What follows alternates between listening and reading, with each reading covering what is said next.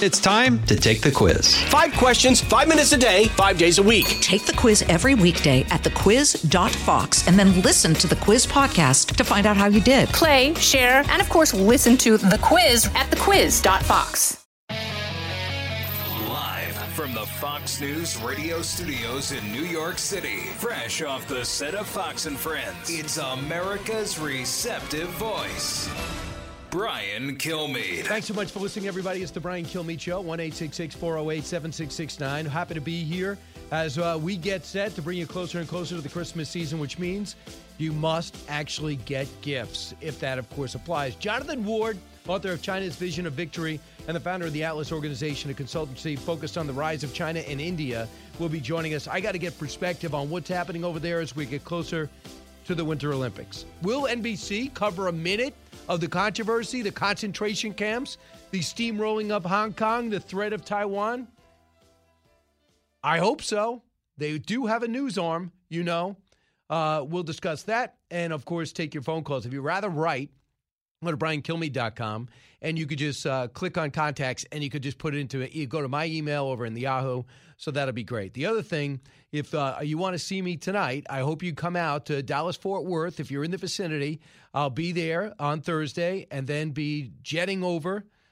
I'll be in Tyler, Texas, and then in Longview. And hopefully you'll go to briankilmeade.com and see exactly where I'll be, because they need you to register in this pandemic era. So let's get to the big three.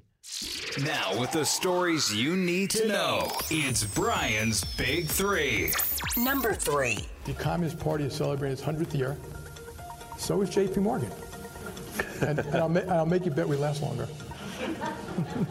I can't say that in China. They probably are listening anyway. Yeah, and he had to apologize. Jamie Dimon, American business, are selling their soul.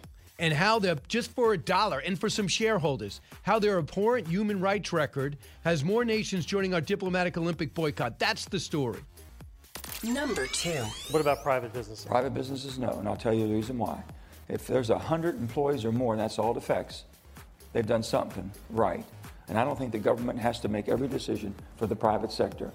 You know, you've been doing quite well without it. This guy makes more sense every day, Senator Joe Manchin. Mandate mania. Even some Dems, 2 in particular, are beginning to sober up to the realities of Biden breaking his word on the vaccine mandates is costing people their jobs, and as predicted, they are now coming for your kids. Plus, the Omicron scare tactic further fuels distrust with the masses. Number 1. Keeping New Yorkers safe, bringing the city back, that's the mission. A recovery for all of us. Now, we are one of the safest places in America right now when it comes to COVID. And we are also, as we have been for a long, long time, the safest big city in America. Coming from a guy who's surrounded by security guards, not for a guy that watched a Christmas tree burn to the ground, not for a guy that while watching countless people tossed onto the tracks on subways, not from a guy who has seen home invasions take place through this whole pandemic. The crime crisis, sponsored by progressives like the one you just heard, the sub-sponsor, the Squad, the piloted by Joe Biden, is affecting every major city in America. You commit the crime and you do not do the time, plus defaming and defunding the cops. You combine them and you got chaos. That's what we got. We have details of the downfall with brand new bloody murder numbers. How I only hope the Dems pay the price of the ballot box. Not for common sense Democrats like Eric Adams seems to be. Not saying that. I'm hoping party has nothing to do with what I said, but it's only Democrats who are allowing this cashless bail system to take place. And it's only Democrats. Not one Republican I have ever met has talked about doing anything but bolstering the police. Bad cops are bad cops, just like bad insurance agents are bad insurance agents. Both shouldn't last long in their jobs. Meanwhile, in U.S. cities, record numbers of homicides in 2021. Listen to this. Philadelphia, 523. The previous mark, 500 in 1990. Indianapolis, 246. The previous mark, the previous year, 215. Columbus, Ohio, 186. Previous mark, the year before, 178. Louisville, Kentucky, 188. The other high mark, 2020, 173. Baton Rouge, 157. Albuquerque, New Mexico, 103. Tucson, 88. All these numbers are record highs for those cities. Is that unbelievable? Rochester, New York, oh, hell's breaking loose in Frederick Douglass's old place. 79. 69 in 1991 was the second highest. Now, you factor that in along with this. The Police Research Forum released these numbers. They found the retirement rates among police departments nationwide jumped 45% from 2020 to 2021. Another 18% of officers have resigned. Not a good combination.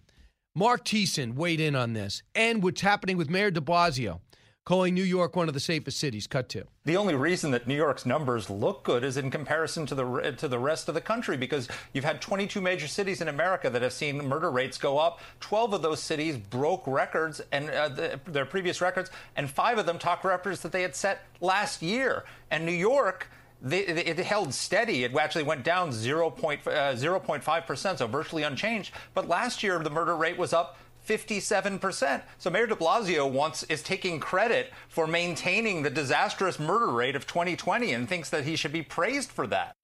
He's so clueless. He wants to run for governor. Now he has mandates for all businesses. He knows it's unimplementable. He knows he's got 4 days left when it was supposed to take place. It is a total, according to the Eric Adams camp, the future mayor, a total FU to him, to his camp, because he can't do it. And the word is that Adams is going to just use he says he's going to use the honor system.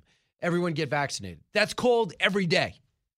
As I said, I'm vaccinated, but I do not want to mandate it. I don't think that's the American thing to do. I just don't. And now they're coming for your kids. Don't go to theater. Don't go to the movies. Don't go to restaurants. If your 5-year-old is not vaccinated, they are about to implement that. Meanwhile, in Los Angeles, 3,000 miles away, George Gascon is getting recalled, we hope. There's a movement underway to try to do it again. He's blasted as tone deaf during his press conference because the crime rates he's taken a bow for are actually skyrocketing. He goes, Gascon, surrounded by several colleagues from other states, Wednesday defended his policies amid a second recall attempt. The guy's an embarrassment to the country, put there by the funds of George Soros. And what has happened? Nobody's safe. James Craig, former police chief of Detroit, last night talking about de Blasio and people like Gascon failing. Cut 9. The core responsibility of a governor, a mayor, a police chief is to keep people safe. He has failed miserably. And then you got Mayor Lightfoot out in Chicago. What does she say? She's blaming the retailers. Let me tell you, I was in Chicago several months ago, and she says they need better security. I went in their so-called Miracle Mile. There were off-duty cops in every main store. Some of the stores still with windows covered. It's ridiculous. It's not the retailers. What it is, it's the mayor. She's a failure. The New York mayor's a failure. And thank God there's a new mayor coming in. Hopefully he understands his role. Yeah. He's got to keep the city safe. And it's not possible right now with the gangs going crazy. And I hope James Craig, who becomes the next governor of Michigan, going against Whitmer, who changed her tune on mandates. Get this. She's now saying mandates are a little hard, and we're trying to tell President Biden they're very hard to enforce. No kidding. And stressful. Here's the quote. We're an employer, too. The state of Michigan is. I know if the mandate happens, we're going to lose some state employees. That's why I haven't proposed a mandate in the state level. Some states have. We have not. We're waiting to see what happens in court. By the way, courts are backing up me. But we have a lot of the same concerns that you just voiced, and it's going to be a problem for all of us. Sounded a lot like Governor DeSantis. Am I correct? The guy that won by 1 point, and I think is about to win re-election by about 50 points and be queued up if Donald Trump doesn't run for president. So where are we at right now with the mandates? First on crime, before I go. I don't want to focus too much on Fox. I never do. We're a national show. I don't even want to focus too much on New York, even though it is maybe the most famous city and the most sought-after destination in the country. But I don't back it up. It got terrible leadership. So one day after that Christmas tree was burned to the ground and our security had to tackle this guy to the ground in a matter of minutes, the arsonist who did it was freed after his arraignment Wednesday because his charges were not eligible for bail under these new bail reform laws. I didn't do it, he shouted. Even though he was caught doing it, we got him on camera. He claimed his reporters outside Manhattan Criminal Court after being asked about the early morning arson that caused $500,000 in damage. So we're rebuilding the Christmas tree. Got it? We're going to do another show, cut into the 5, fine. But bottom line is, this is such a learning moment. If you are a Democrat or Republican, I don't want to hear it. This is right and wrong. When I go out and I'm talking about the president of Freedom Fighter, I take questions, and after we start talking about history, start talking about the country, and I'm not even talking about Democrat or Republican, right and wrong. You cannot let this guy out in the street. He's got 2 priors, and they're going over video now. He tried to, it looks like, do the same thing to the Rockefeller Center tree. So when we relight this tree tonight, who's saying this guy is not going to be there at the ceremony and try to do it again? Not kidding. So the mandate mini is another thing that I think is important. At the bottom of the hour, I'm going to talk China, but I want to talk a little bit about China here, and there's a couple of reasons why. Because it's bad enough when China uses their forces, their business, their trade in order to stop us, build military bases in the Atlantic side of Africa, build military bases in the United Arab Emirates, try to use the Belt and Road program to struggling countries, and then when they can't make the payment, take over the infrastructure that they built. But it's terrible what's happening with big business. So, all right, Jamie Dimon, he's a much heralded CEO. Feels as though they now can bring investment firms to China. So to make money and make money for his shareholders, he is bringing it there, knowing that they're going to take his intellectual property and that they're suffocating free speech. They have millions of Uyghurs, Muslim Uyghurs, in concentration camps where they're harvesting their organs. It doesn't seem to bother him. Here's him joking around November 22nd, cut 21. The Communist Party is celebrating its 100th year. So is J.P. Morgan. And I'll make you bet we last longer. I can't say that in China.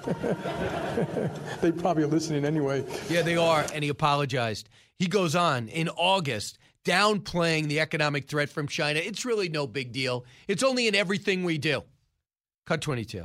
Again, you got to take a deep breath, okay? China is surrounded by Japan, the Koreas, Philippines, Vietnam, Indonesia, they Pakistan, may acquire Taiwan. Pakistan, India, Russia. It's a tough part of the world. They've never been expansionary. And so we're quite cautious. We're quite careful. I understand all your concerns. I just am not quite breathless about you. And, you know, we pay like checkers. We want to make a quick move every day. You know, they play like chess, and they make one move every 2 years. They're far more patient. So what does that mean? By the way, Vietnam and Pakistan are not a threat to them. They never have been a threat. He's just going through the globe. The Koreas, really? Is North Korea a threat to Japan? It basically prop them up, to China. And Japan has no defense since World War II. They're the ones who want to get back at Japan. More like chess and checkers. That's exactly my point, Jamie Dimon. They're playing the long game against us. They look at us as a threat. Ray Dalio, maybe the world's premier investor, wrote a book. Maybe we'll have him on.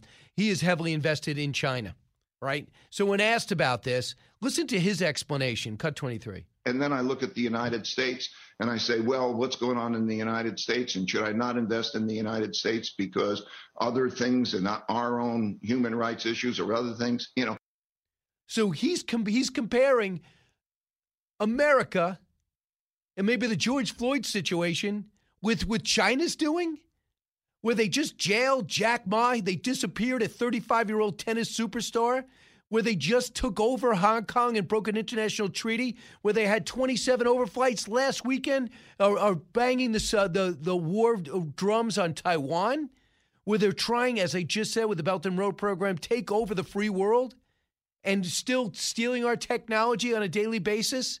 You compare that to some civil unrest here? Cut 24. What they have is an autocratic system. And one of the leaders described it. He said that the United States is a country of individuals and individualism. In China, it's an extension of the family. And as a top-down country, what they're doing is that it's that kind of like a strict parent. They behave like a strict parent. Exactly. As a family member, a cousin, I would like to shave your head, give you one outfit, and put you in a concentration camp and make you make Nike sneakers. And by the way, if we need a liver or a kidney, we will just take it. Like every family.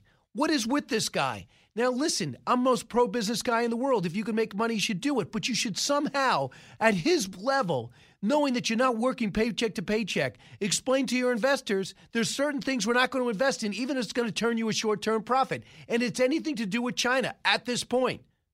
Senator Marco Rubio agrees. Cut 25.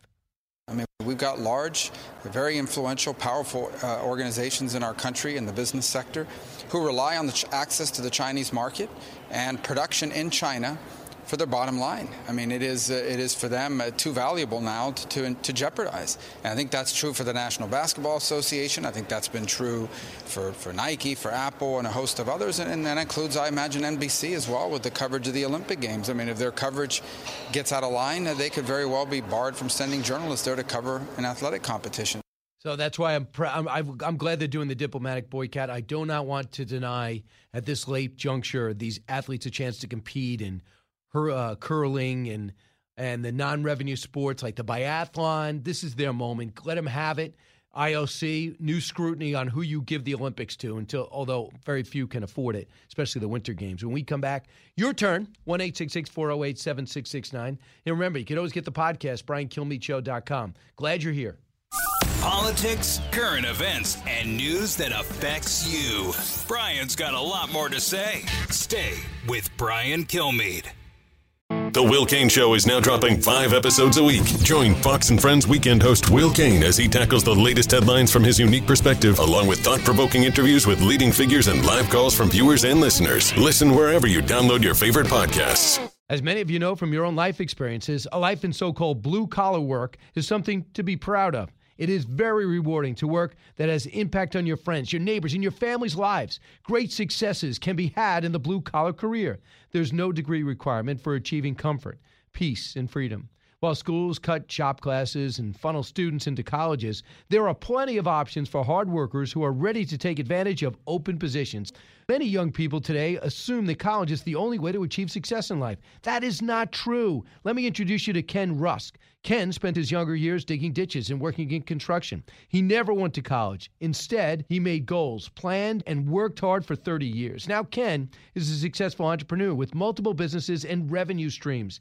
In his national best-selling book, Blue Collar Cash, Ken shares his insights from over 30 years of working in blue-collar trades as an entrepreneur, mentor, and life coach. Now he's created a guide made specifically for you and your unique situation. This guide will give you or someone you love the tools you need to start designing the life of their dreams. You can achieve your dreams regardless of your educational background or your past. Go to kenrusk.com/path to learn more. That's kenrusk.com/path.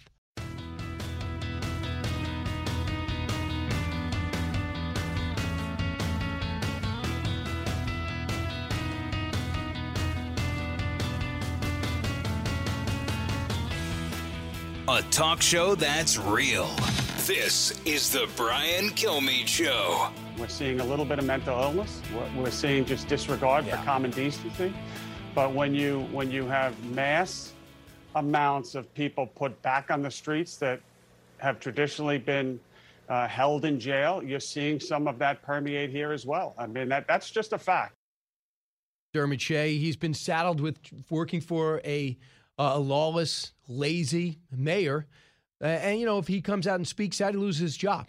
So he's in a tough spot, but he did the best possible job, and he's going to be moving out, and Eric Adams is going to be coming in. And the reason why I bring up New York, even though, we're here and you're in there, is that I just think there's so many other cities that are exactly like this. Philadelphia, Los Angeles, San Francisco, Oakland. I mean, what we just saw, for example, in Waukesha over in Wisconsin. Who would think you can't go to a parade at 12 noon and some lunatic is going to run over you and your children? 6 kids died going to a parade. We're opening up the holiday season after a year in which we were told to put it on hold. So that's why this is a national story. Harold, you're listening on one of our coveted affiliates in Raleigh, North Carolina, WPTF. Hey, Harold. I'd have to disagree with you about Eric Adams. Why? Because if you notice, every city in America that's run by Democrats. Out of the gates and ready to go. Hey, it's Hutton Withrow. Hot Mike is here on the Outkick Network. We've got your afternoon covered with the latest sports discussion, and it's available wherever you find your audio. Daily analysis and news. He is hot. I am Mike. Actually, my name is Chad. His name is Jonathan, but you get the picture. We're going to bring it every single day. Whatever you want to call us, we'll respond to. We just want you to respond to what we're dishing out every day. And while you're here, we hope you subscribe to the podcast, like, subscribe, and share. They all have problems. Every single one of them has a crime issue. He doesn't control the city council or the state legislature, so he's done. As far as the anti-crime unit coming back, let me ask you this, Mr. Kilmeade. What happens when one of those arrests goes south? guys fighting, bouncing around, or you got to shoot them. What's going to happen? I know that part. I agree with you. As soon as something happens, every white person's a white supremacist and every black person's oppressed. I get it, but I'm just hopeful that politicians want to survive and they know it's in their interest to act more like Joe Manchin than AOC. So that's what I'm hoping for. And also, Republicans, Harold, got to go make a run at some of these cities. They don't even try to be the mayor. True, too. But let me ask you this, Mr. Kilmeade. You just said something about politics. Politicians just want to get elected. Right. They don't care. If the policy doesn't affect them, they don't care. You saw that shooting in Beverly Hills where that 81-year-old woman was killed? Yep. You see how up in arms everybody is now? Yep. They got private security. They want to know this. They want to know that. Right. That's what. But you're playing to my point, Harold, that if they want to survive, now that it's bleeding into Midtown and Pacific Palisades and Beverly Hills, you have to provide security. That's not AOC friendly. It's the Hammer Time Podcast. Fox News Channel's Bill Hemmer takes you one-on-one with engaging personalities covering the critical issues of the day. Find Hammer Time now by going to foxnewspodcasts.com. America's listening to Fox News.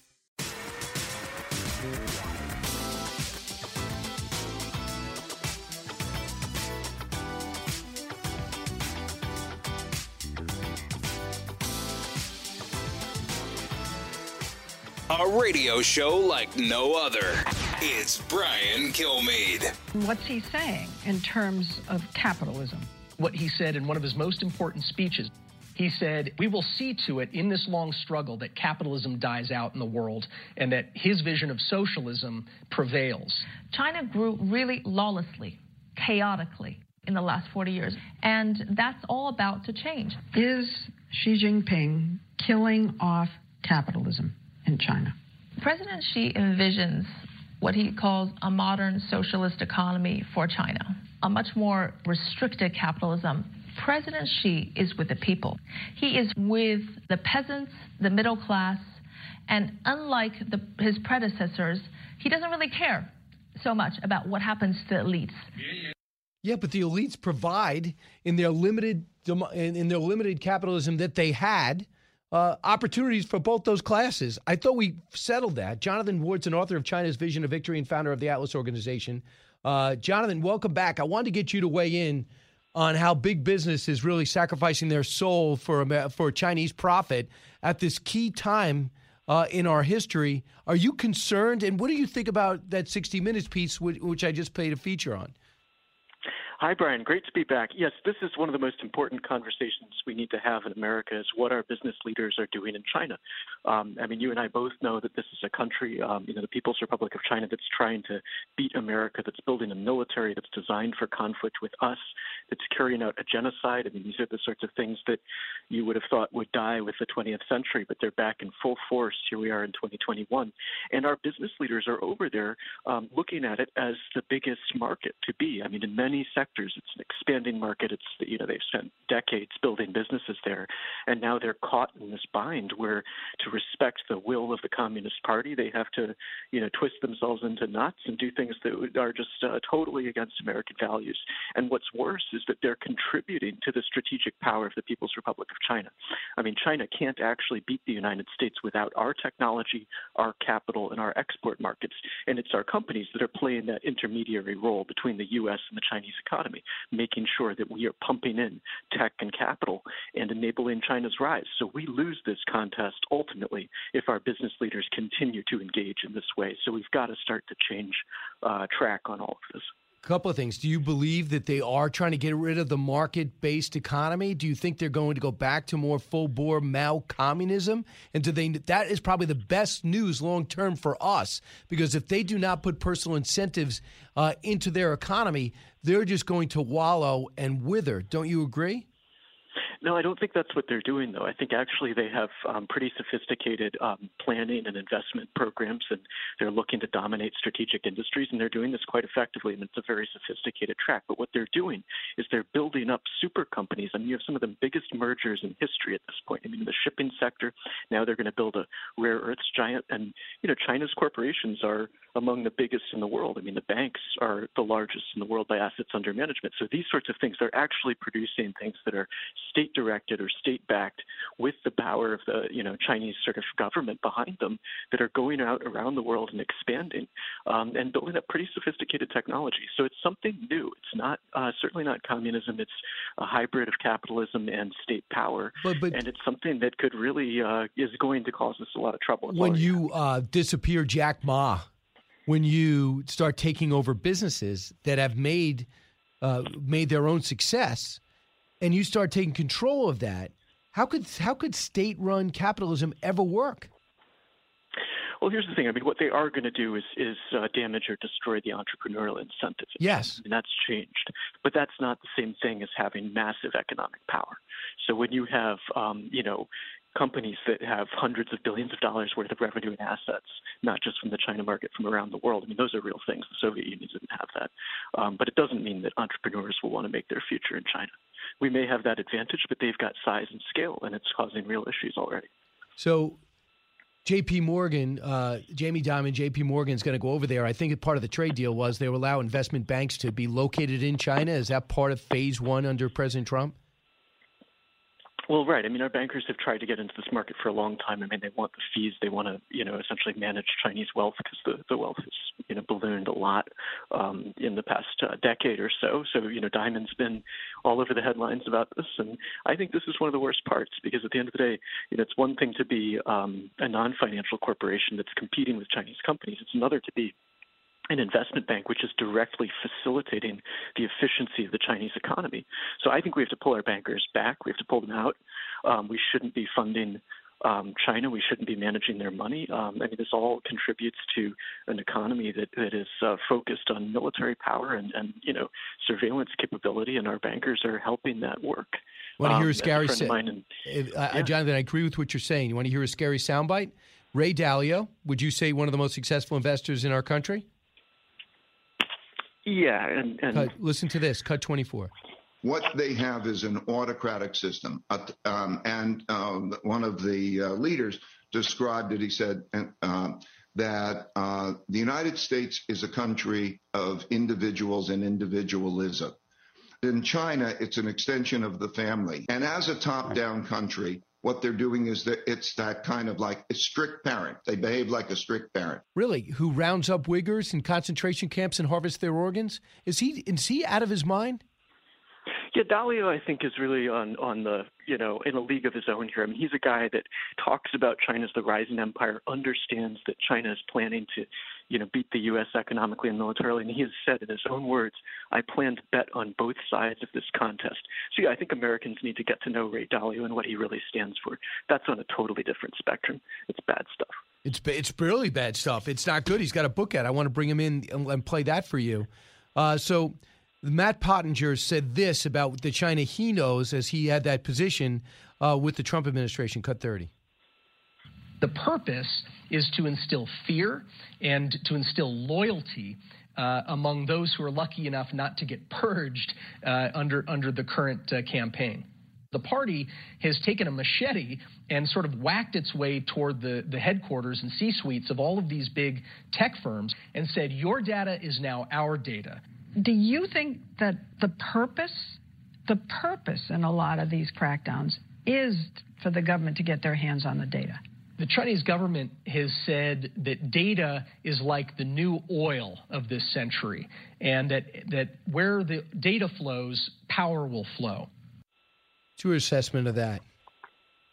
Well, I think that's right. I mean, this is about power. This is a contest for power. I mean, we keep looking at the different dimensions, but at the end of the day, China sees itself as the rising power that's going to dominate the world economy and eventually dominate its region and potentially the globe militarily. So that's what we're dealing with when it comes to the tech companies. They want control over these things. They want to use, for example, data, which is one of the greatest advantages in building AI, which then has huge military creates huge military advantages. So it's all part of one unified vision here where it's about building the power of the state and enacting their vision of victory. So we're dealing with something we've never dealt with before. I mean, this is not the Soviet Union. This is something that is way bigger, way stronger. And it's taken a lot of lessons from us.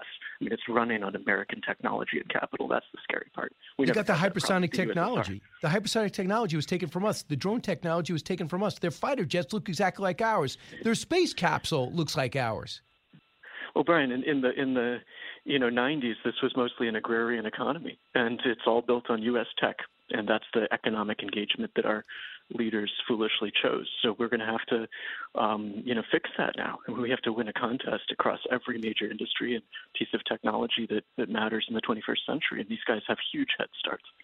Do you believe that our politicians understand that and they're just not saying it? Because we hear the Biden administration say they're competitors, they're not enemies. I think our politicians don't understand the importance of American business and finance in this competition. The only way to beat China is to win the underlying economic competition. And yet, you've seen what Tim Cook's been up to. You see what all of our, bankers and hedge funds are up to. I mean, everybody's trying to build into China. So until politicians are ready to get business leaders serious about this problem, then I think we're not playing the game we're actually in. So the news came out this week that Apple's Tim Cook has signed a $275 billion deal to placate China. He is going to help them with investments. A 5-year deal was made when Cook made visits to China in 2016 to quash a host of regulatory action against the company.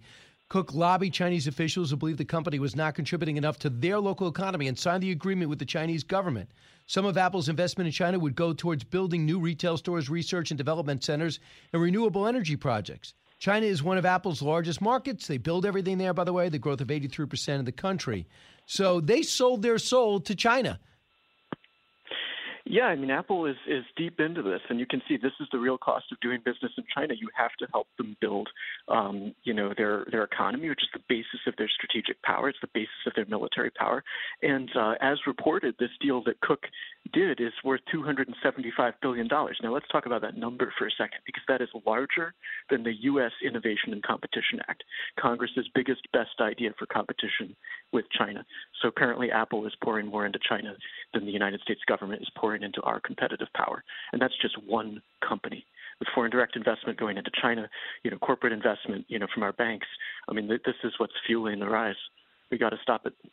How? Do you embarrass this company through public exposure? No, you start to use. I mean, the U.S. has a very sophisticated economic warfare toolkit that needs to start being used. You need export controls, you need investment bans, you need to do this across the alliance system, and you need to start pulling the corporates back so that their supply chains aren't based in China, and so that they're focused on rebuilding the U.S. You can't have them participating in Chinese in advanced technology or strategic industries, and that's I think across the board. But there is that precedent throughout decades of U.S. policy. It's just never been applied to a situation like this. But we have a huge toolkit for economic containment and economic warfare, and we're going to have to start using it. We're going to be forced to use it. That's where we're headed. Well, Jonathan, I know you realize it. I just wish more people did. Jonathan Ward, author of Chinese Vision of Victory, and we're in a fight. We just won't admit it. Jonathan, thanks so much. Thank you, Brian. All right, 1-866-408-7669, let alone what they're doing militarily, building bases in the Middle East and in Africa, let alone their presence over in Venezuela, and who knows what they're doing in Cuba. This is Brian Kilmeade Show. I'm so glad you're here.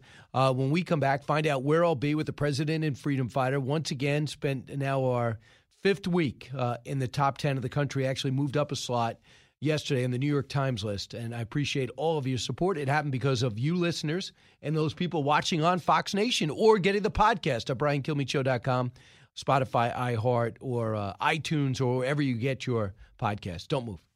Expanding your knowledge base. It's Brian Kilmeade.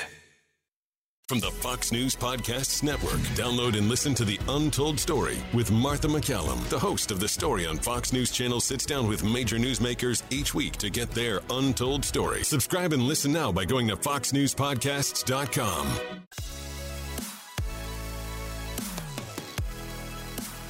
The more you listen, the more you'll know. It's Brian Kilmeade. Big economic relief for millions of Americans who have been dealing with soaring energy prices. Cost at the pump finally easing. The national average for a gallon of regular falling to $3.35, the lowest since October. Just look at that.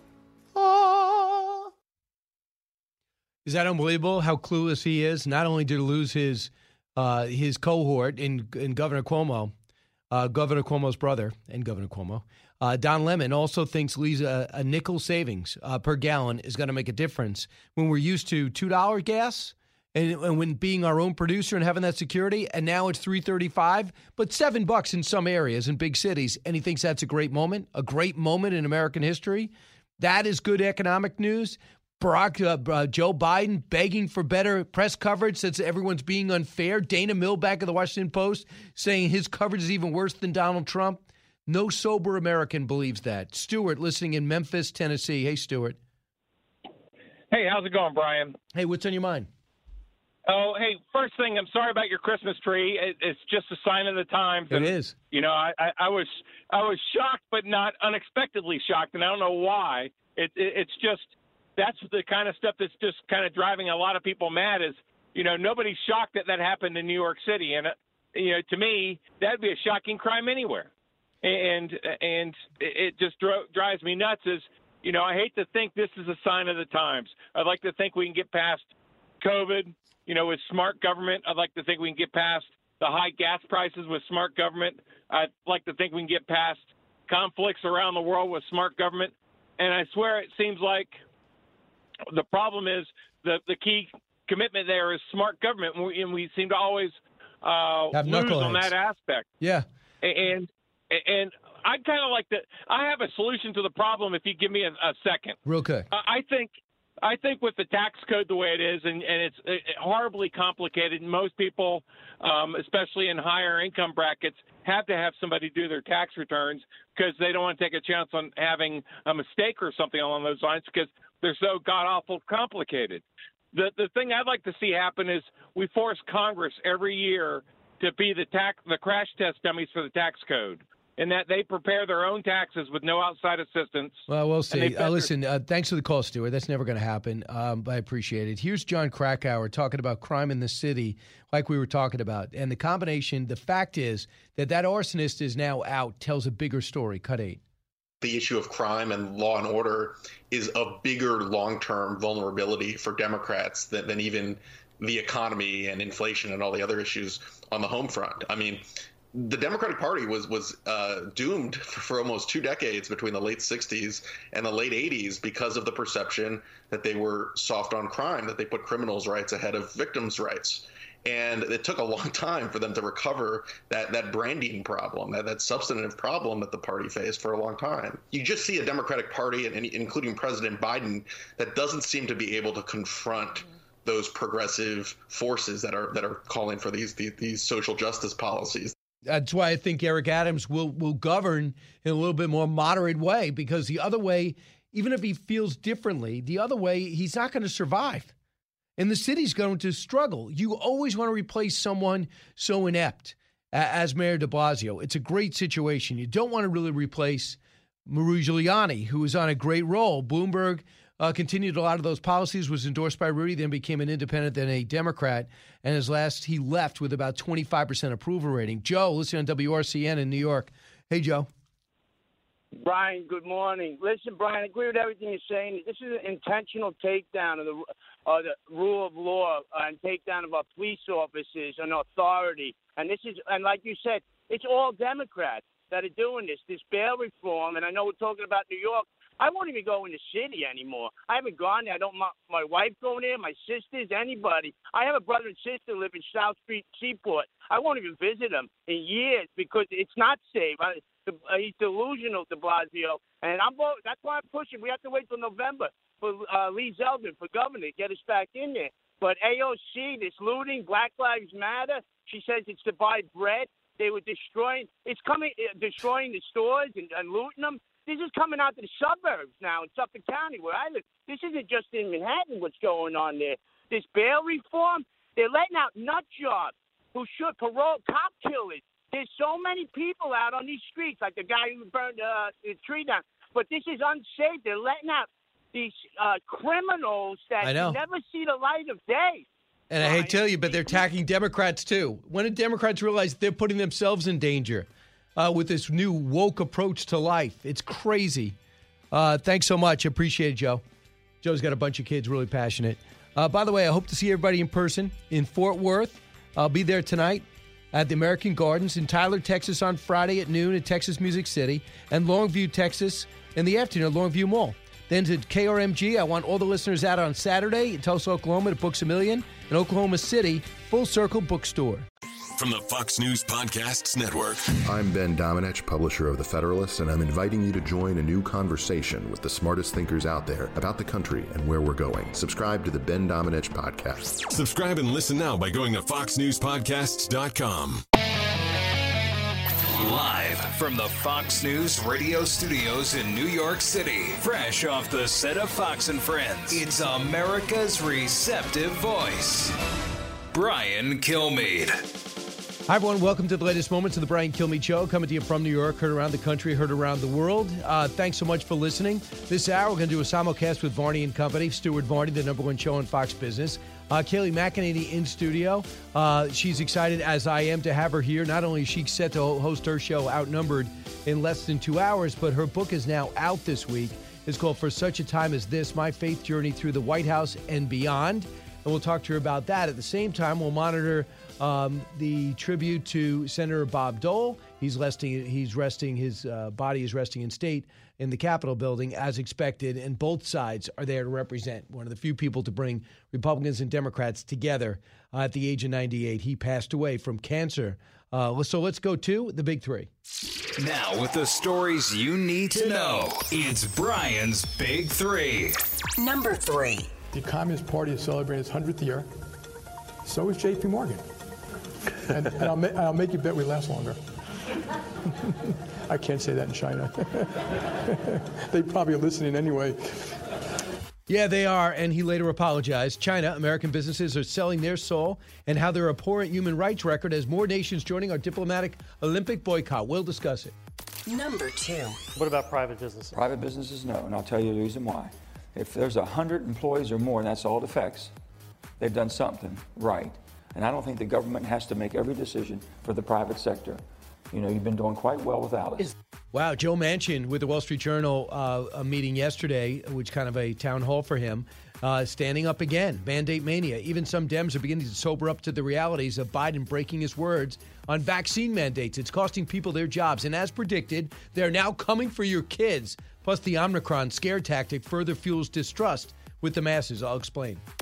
Number 1. Keeping New Yorkers safe, bringing the city back. That's the mission. A recovery for all of us. Now, we are one of the safest places in America right now when it comes to COVID. And we are also, as we have been for a long, long time, the safest big city in America. Really? That's interesting. No one believes that because who lives here.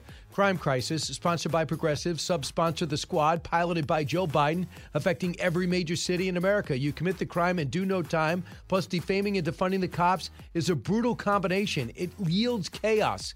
We will detail the downfall and brand new bloody murder numbers.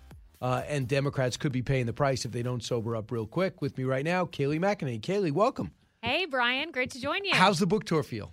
It's been a lot of fun. I was on Fox and Friends with Yes. you. Congratulations on your book, by the way, thank you. The President and the Freedom Fighter. Appreciate yeah, it. really good. Now, are you going to tour? Are you going to do any appearances? What's going on? I'm going to Pensacola. I'm speaking at a big church there and doing a book signing. I'm doing one in my hometown of Tampa, going out to Phoenix for Turning Point USA. So not quite as many stops as you. Yes. You did like 10 in like 4 days. I was like, know. how is he doing this? And I'm actually going to Dallas tonight, and then tomorrow going to Longwood and Tyler, Texas, Tulsa, and Oklahoma City. But almost done.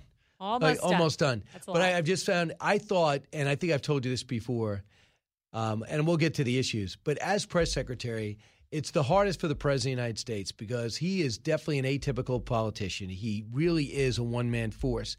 Oftentimes, if you prepare for a press conference, the news would change minutes before you got up there. Yeah.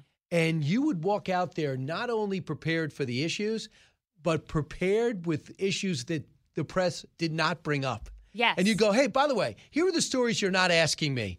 Boom, boom, boom. I never saw that tactic before. It was brilliant. Well, it had never been done. And look, I was told coming into the job, you've got to try to just, realize that half of your job is to work for the press and half for the president. And I said, but if the press doesn't work for the people anymore by ignoring a whole host of issues, I'm not working for the press. And I decided to gracefully, respectfully challenge them with headlines. And that's what we did. We did a lot of preparation. You're right. It got challenging when there's a last-minute news story breaking.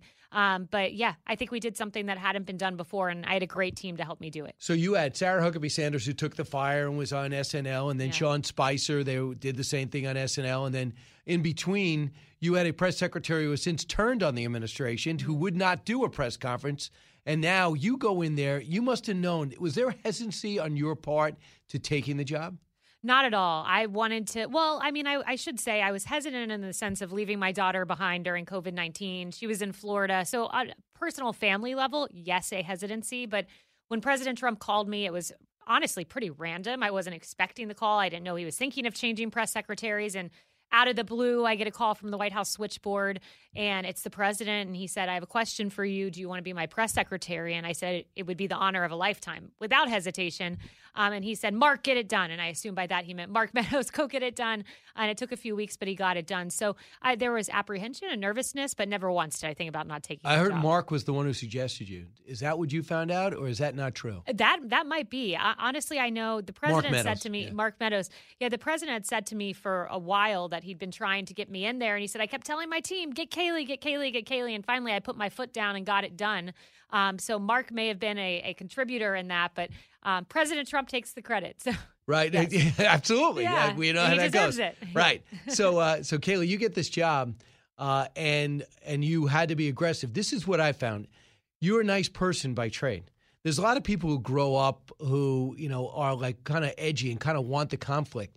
Did it go against your personality to spar like this on a daily basis with people who clearly did not like who you work for and had a problem with almost everything you said? Did that go against the grain in your personality? It did. And, I went through academia, all these liberal institutions, and, I'm more of a conciliatory person. But I think what President Trump taught me is we've got to be a little bit of a fighter. And it was actually, I was on Team Ben Carson at first. I didn't officially work for Ben Carson. That's who I was supporting. Changed to President Trump, and only changed to him when I was on, at the time, Harvard Law School's campus.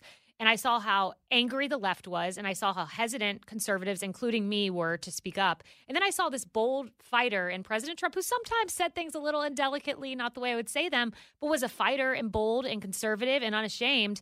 And while it went against my personality to always be, kind of combative or in a mano a mano, I learned a lot from President Trump and realized we need a little bit of fight, especially when we have the truth. So when I watch Peter Doocy engage the president, engage Jen Psaki, and even the president, what I think the big difference is, it's not the tough questions, it's the tone.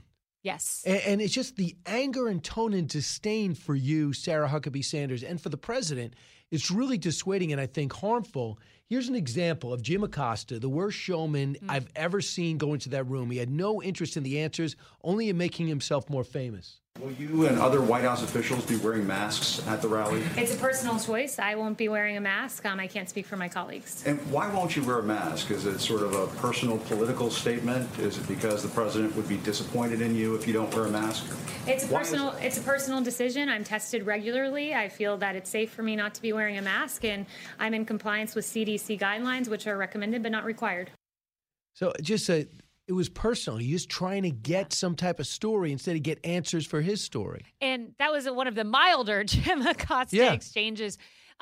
He regularly would take me out of context. For instance, I remember one time I said, the science should not stand in the way of opening schools because the science is on our side. And I listed all the footnotes to that. And he just tweets out, Kayleigh says science shouldn't stand in the way, which obviously is the direct opposite of what I was saying. He left out the second part. Even Jake Tapper called him out for that one. But one example of many of dishonesty. And what it boils down to is some of these reporters, especially the loud ones, Jim Acosta, Caitlin Collins, John Carl, it's about their personal brand. They're trying to create a brand that is anti-Trump, a fighter that is against Trump at all costs. And so they try to create these viral moments. And there's a handful of them. They're very loud. I think most of your listeners probably know who they are. Jim Acosta among them, and it's a real travesty. He was by far the worst. Tam Donaldson, all those people through time would ask questions had to do with the news, and maybe we're a little abrasive in doing it. But not like this, not like I've ever seen before. So what was it like behind the scenes? Because a lot of the press secretary is without the cameras there, right? Would they be different with you? Yes, I would say, Yes and no. Some of them were very nice on a personal level. You know, we'd be on Air Force One, but I was never, when you're in the press world and in government or, you know, with a political campaign, you kind of have a choice because reporters try to say, let's go have drinks, let's go have dinner, let's meet for coffee. And I was never one that really took people up on that because I felt that those scenarios were always hazardous. I think a few scenarios come to mind where people say information off the record and the press doesn't honor it. So I kept my distance. They were cordial and kind people like Steve Holland. Jeff Mason was actually a very nice guy. But, you know, I tried to kind of keep my professional distance because I realized just how hostile it was against Trump and conservatives generally. So a lot of times people have to decompress after that job, especially working for the president, President Trump in particular. Did you have to decompress? Not really. And people say, like, how stressful was the job? Sure, it was stressful. There were definitely hard points. No time off. But no time off. You know, I had weekends at home, but we were always working. You're always on the clock. But I would say we had fun in the job. I mean, the times we were in my office, in the press secretary's office, sitting by the fireplace, just laughing about like the kinds of crazy questions we could get asked, brainstorming, putting a lot of our intellect into it with my small team. I had two confidants that were really would help me spitball the issues. We had a blast. We had a lot of fun. And I think that's the key to the job. And being honored. Did you really have fun? I did. We had so much fun because we would identify the hardest question. We'd go out there and they would never ask the hardest question because they didn't do their research. And I knew the question that I'd have to kind of wiggle and it would be hard for me to answer because there wasn't a good answer for it. But they never really got to that question. It was always kind of the low-hanging fruit, like, why aren't you wearing a mask? Yeah. Gotcha. The pandemic changed everything, yes. Right? I mean, you had one narrative, the Russia narrative that, CNN was going to ask about in MSNBC every day. But the pandemic changed everything. How did you handle that? You know, because you now had doctors you're handling at the same time as the president. The president had the same messages as doctors. Should they have a press conference together? Let's stop doing that. Let's start doing that. It was a tough time. Yeah, you point out a really important issue because I come into the West Wing and unlike, let's say, Sarah Sanders, who was a deputy press secretary, then got the role, I had never been a deputy press secretary in the White House. You know, I had been an intern, but that's nothing in comparison to actually being in the West Wing and working there. So I come in never having worked in the West Wing during the middle of a COVID-19 lockdown. That is literally when I came in. I had watched the infamous coronavirus task force briefings with Fauci contradicting the president. So it was a challenge. And when I came in, the COVID task force briefings kind of started going off the rails. So we stopped doing those so much. They ceased to be productive for the American people because of the way the press handled pitting Fauci against Trump, et cetera. So I kind of took the place of the coronavirus task force briefings, which was a challenge, but I would get the best information I could from Dr. Birx, who was a big help in that regard, and Joie and, Alex Azar, and then you bring the best information you can to the American people. So it was a challenge, but it was fun. She went to Oxford, Harvard, yes. University of Miami. I want to find out all those things about Kayleigh McEnany. Also have you comment on the news of the day. In fact, before we actually take a time out, I really believe that there's something going on in these cities. We watched our tree burn, and then we watched the fact that arsonist is now out. And we're seeing all these repeat criminals when you go to a parade at 12 noon in Wisconsin and get run over by somebody that had no business being out of jail, by a repeat offender. Do you think there's going to be hell to pay like never before in 2022 in small and big elections? Oh, yes. And we saw over the summer when crime was particularly bad, that crime soared to one of the top issues, if not the top issue. So I think it's immigration, economy, and crime, no doubt about it.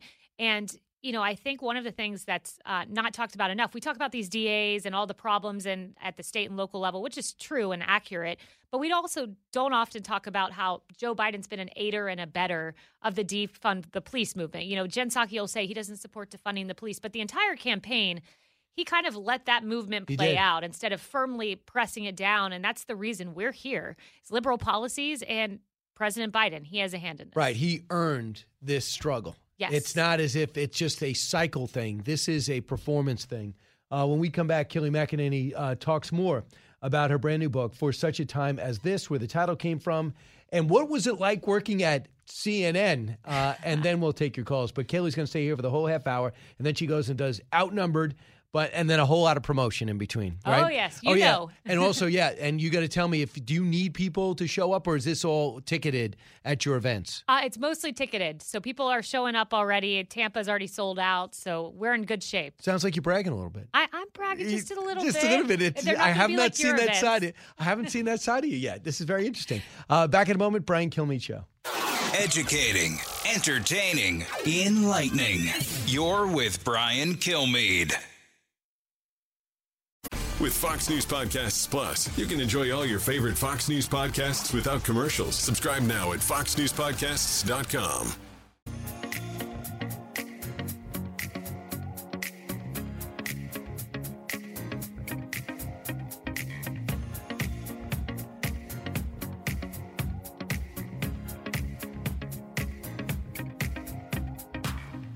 If you're interested in it, Brian's talking about it. You're with Brian Kilmeade. We recognize we have to do more and better, but it's not unique to California. You've seen it in Chicago, Minnesota, but also this is not unique. Property crime has gone up in many, many states, red states, not just blue states. Violent crime and property crime, for example, is higher in Texas than it is in California. I don't see that on Fox News. Why do you won't see that there? Right. So Gavin Newsom trying to sell a book. Meanwhile, you know what's happening in his state right now with crime, the looting that's taking place in all the major cities. The governor says, it's up to his mayors to rein him in. I don't think he's going to do that. And I can't imagine anybody wanting Gavin Newsom's book. Kelly McEnany still with me, host of Outnumbered. Her book is out now for such a time as this, top 10 already on Amazon. Kaylee, Gavin Newsom selling a book at this time. Here we are in the holiday season where these major cities and these beautiful stores are being looted on a daily basis. Yeah, no, it's exactly right. And AOC says it's not happening. There are no smash and grabs. So there we are. What do you say? He knows a lot about Fox News for a guy that is the iconic liberal governor. Right. The iconic liberal governor who's run the state into the ground, who had a recall election, thinks he knows about Fox News. Well, why don't you come on Fox News and actually answer some real substantive questions instead of chatting it up with the hyenas at The View, who are so delusional. Like, I was listening to them talk about Joe Biden's press coverage and why aren't we giving him credit? And he's so deserving of gloating coverage. And I'm like, what planet are you living on? The guy has a 41% approval rating. Besides Biden, do you think he's going to be running for president? I think so. Well, first, let me back up. I've always been a believer that Joe Biden's going to run for a second term. I know I'm like in the vast minority there, but I think the guy's too stubborn. I think he's running. If he does run, I don't think he has many challengers. They'll probably clear the way. But should he not run, Kamala, Gavin Newsom, yes. Pete Buttigieg, who the West Wing apparently loves now. It looks like Donald Trump and he are almost in a dead heat with the Hispanic vote. That poll came out yesterday. You caught that, yeah. Kaylee, I'm going to run through some things in your background, rapid answers, all right? Okay. How it helps shape who you are today. First, going from the University of Miami to Harvard. What's the big difference? The big difference was, Harvard obviously was a liberal campus. They call it the People's Republic of Cambridge. So I was surrounded by very strong leftists, and it was a challenge, but made me better for my job as press secretary. A lot of context, too. Oxford, same thing. So at Oxford, you have professors who grill you on the papers you write. I had a professor from the Palestinian Liberation Organization. So we were very much at odds. She ended up being one of my favorite professors. And those sessions were very formative to understanding how to come to a podium, for instance, with a binder and facts. CNN, again, 8 on 1, left on right, the host included among the leftists. I couldn't show up without facts because I'd have 7 people screaming over me. I was on Cuomo. We had a pretty viral exchange where he was demanding I call President Trump a liar. Interesting. He's such a paragon of virtue, isn't he? He really is. Things certainly reversed. Kaylee, congratulations. I'll hope to have you on next week and the week after. I'm also doing Primetime. We'll continue to get the word out about your book, the insider account of what it was really like being in the line of fire during the Trump years, and will there be 4 more? Kaylee, thanks so much. We'll watch you on Outnumbered at noon. Thanks, Brian. Back in a moment. New from the Fox News Podcasts Network. My name is Kennedy, and welcome to my podcast, which will, I humbly say, single-handedly save the world. You're welcome. It's Kennedy Saves the World. Subscribe and listen now by going to foxnewspodcasts.com.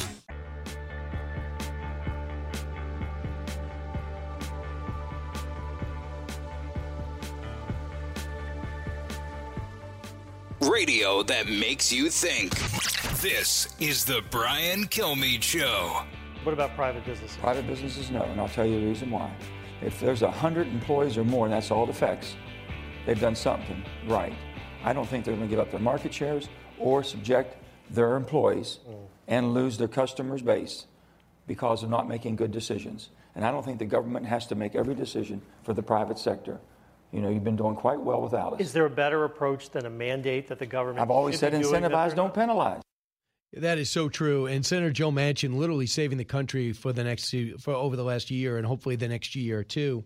You know, he was the one who said, I'm not packing the court. I'm not getting rid of the filibuster. I'm not spending $3.5 trillion.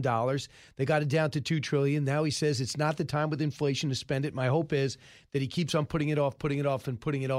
And then when he comes back, Republicans should not even mount a challenge if he wants another 6 years in office.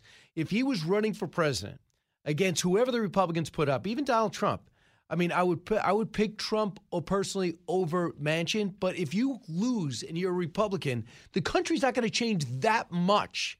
The country's changing a lot because Joe Biden is not a strong intellect, not a strong leader.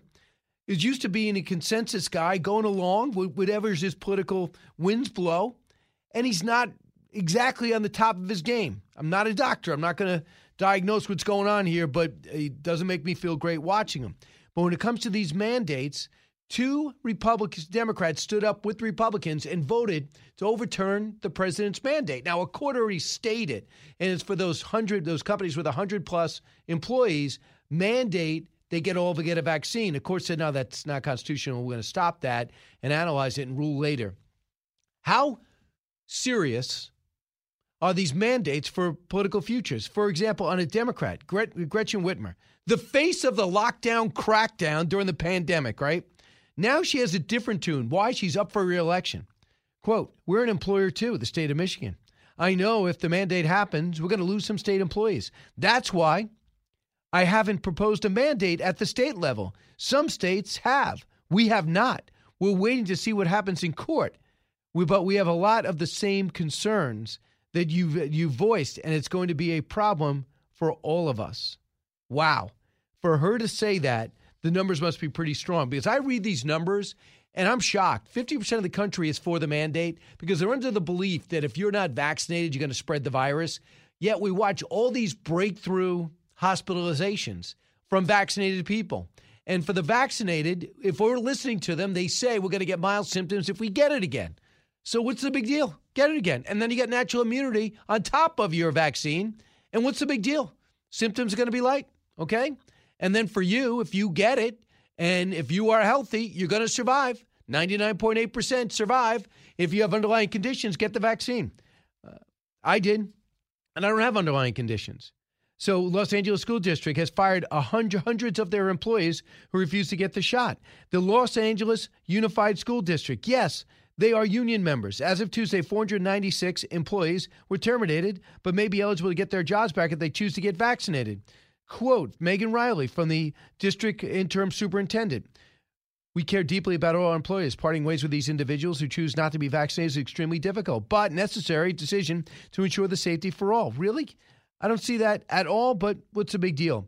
As of New York City's got a mayor who decided I want everybody in business to get vaccinated, and I'm going to figure, I don't really have any details on how to do it, but I'm going to make that, put that rule out there, and essentially let the next mayor deal with it. How ridiculous is that? Actually proving that this is all politics. So you got to hear what everyone's saying. They're saying that right now this is a big enough FU to the guy who's going to replace him, Eric Adams. And there's no doubt it is.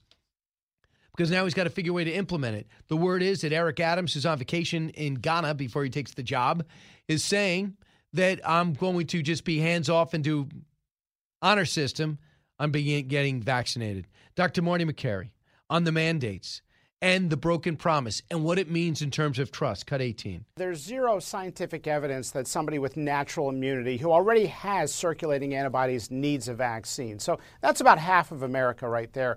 The vaccine mandates, I believe, were done with good intentions, but they do represent a broken promise. Everybody was promised very directly in very specific terms from Dr. Fauci and the White House that we would never have a mandate.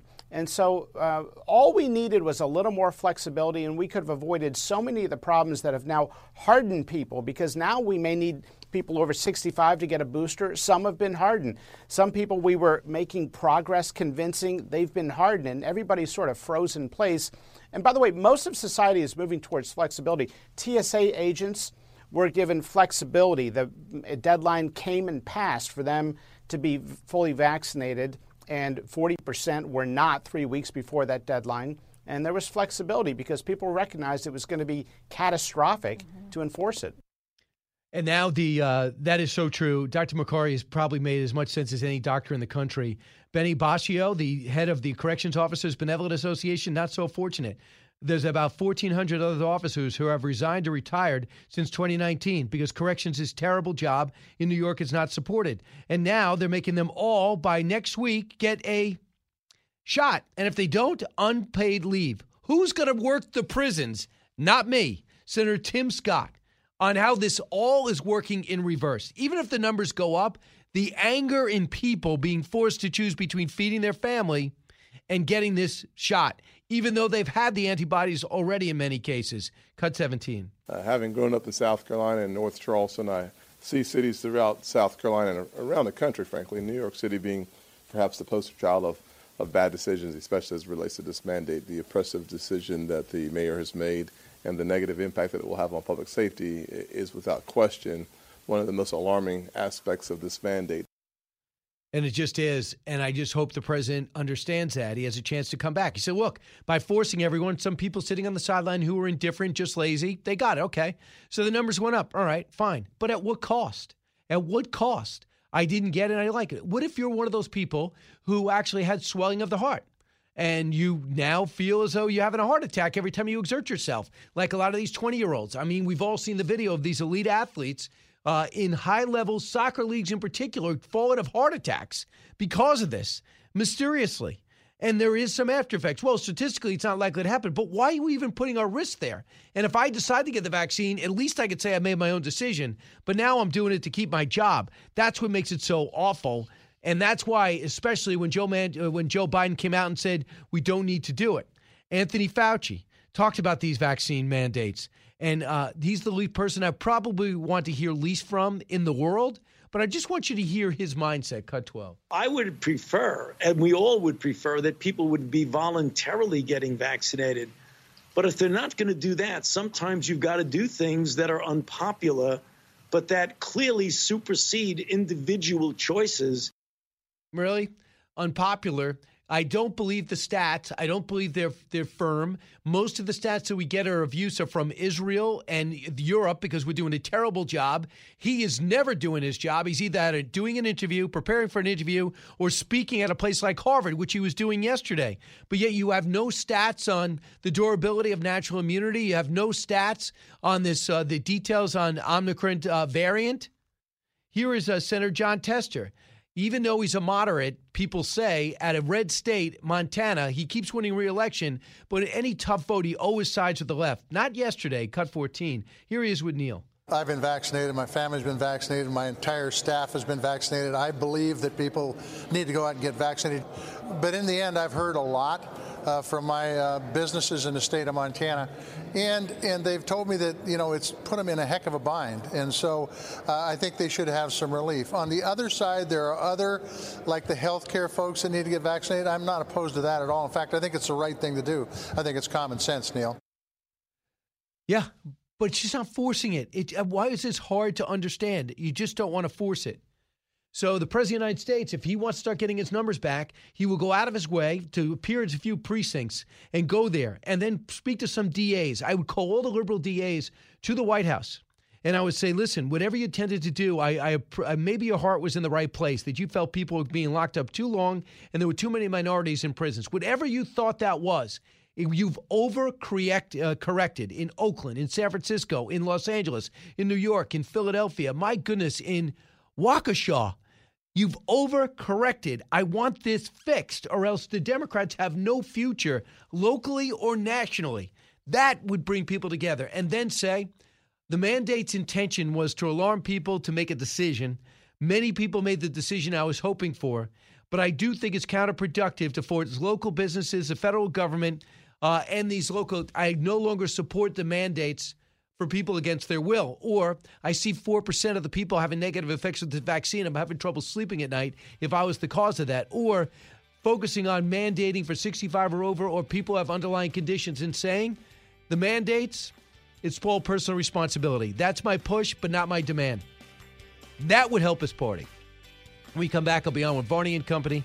Don't forget, pick up The President and Freedom Fighter, BrianKilmeade.com. You can get it signed. It goes to my local bookstore over at Barnes & Noble. And I'm showing up Sunday and signing them all. Got 200 waiting for me. Fox Nation presents podcasts Women of the Bible Speak. I'm Shannon Bream, host of Fox News at Night and author of the new book, Women of the Bible Speak, the wisdom of 16 women and their lessons for today. Subscribe now on Apple Podcasts, Spotify, FoxNewsPodcast.com, or wherever you download your podcasts.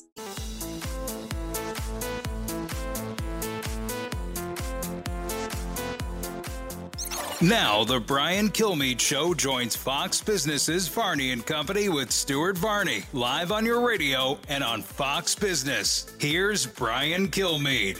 Yeah, shortly I'm going to be joined. Stuart Varney's going to join our show, and we'll join his show, and then I'll take calls after he hangs up with me, 1-866-408-7669. And then that's where we'll be discussing everything from what's going on with China, which I haven't really got into detail this hour, but I did it in an earlier hour, and it will be in the final hour too, as well as the mandate mania, and looking at the crime crisis in this country and the rebuilding of our Christmas tree, which is going to be taking place tonight at 5 after it was burnt to the ground yesterday.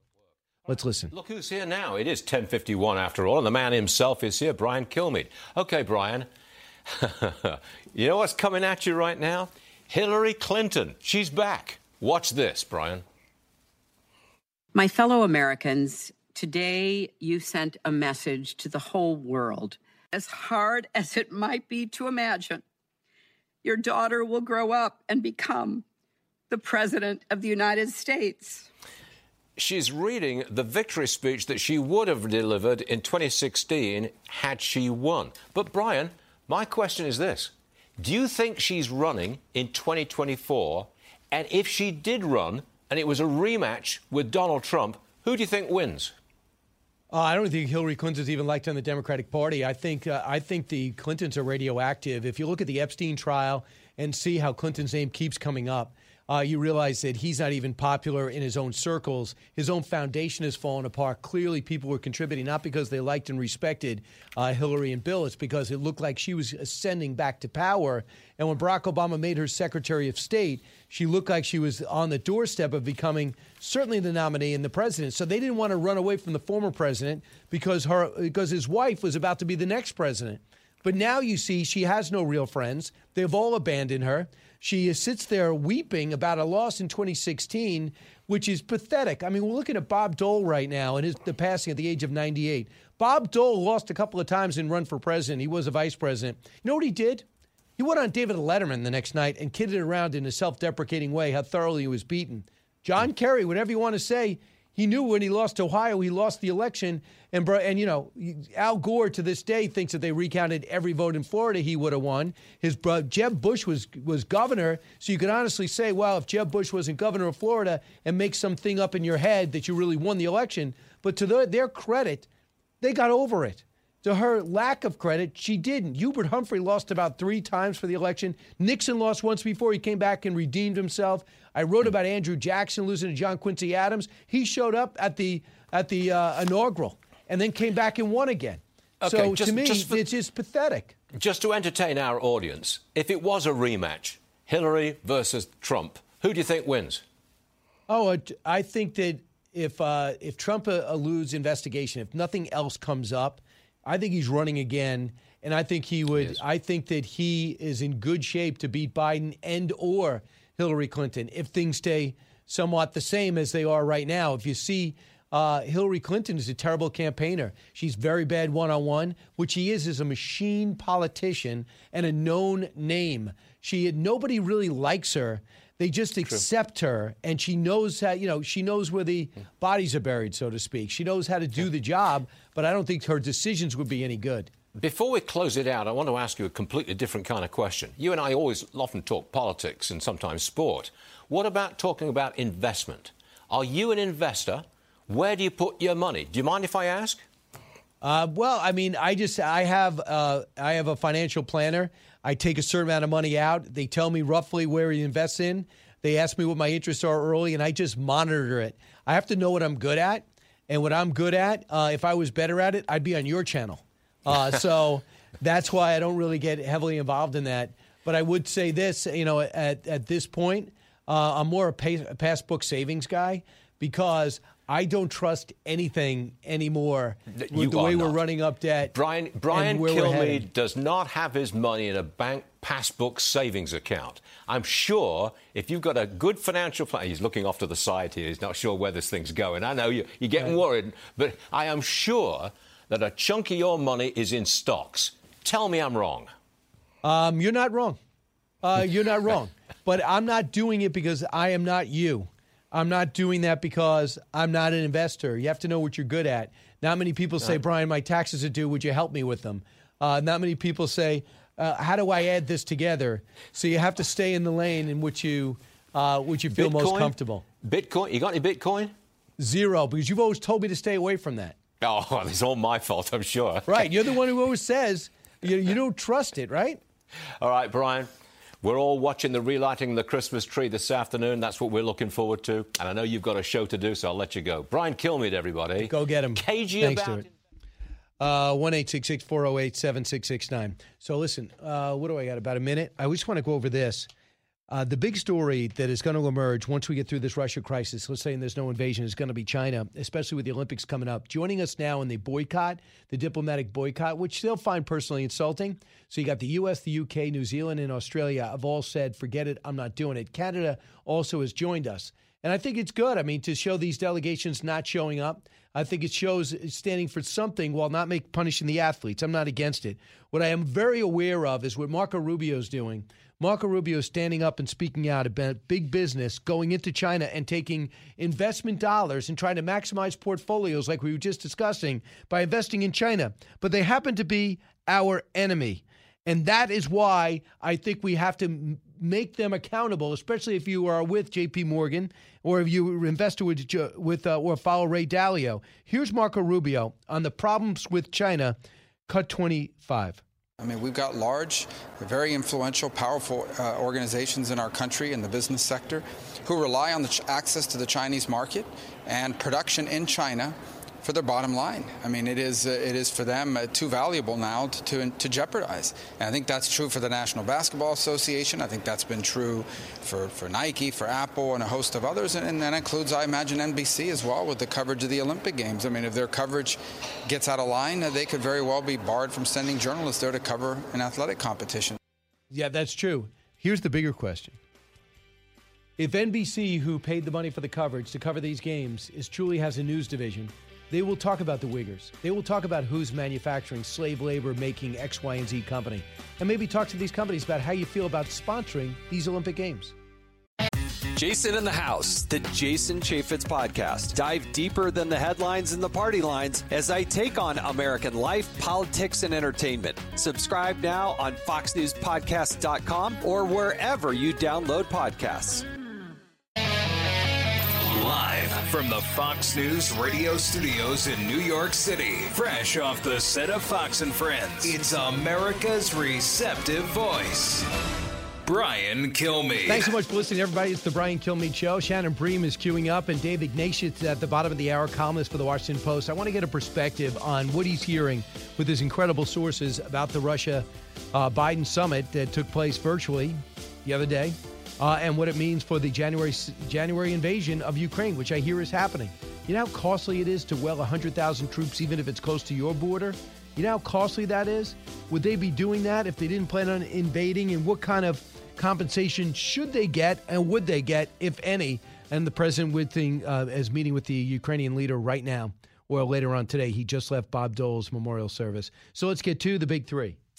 Now, with the stories you need to know, it's Brian's Big Three. Number 3. The Communist Party is celebrating its 100th year. So is J.P. Morgan. And I'll make you bet we last longer. I can't say that in China. They probably are listening anyway.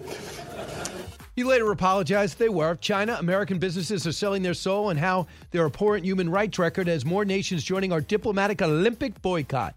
Number 2. What about private businesses? Private businesses, no, and I'll tell you the reason why. If there's 100 employees or more, and that's all it affects, they've done something right.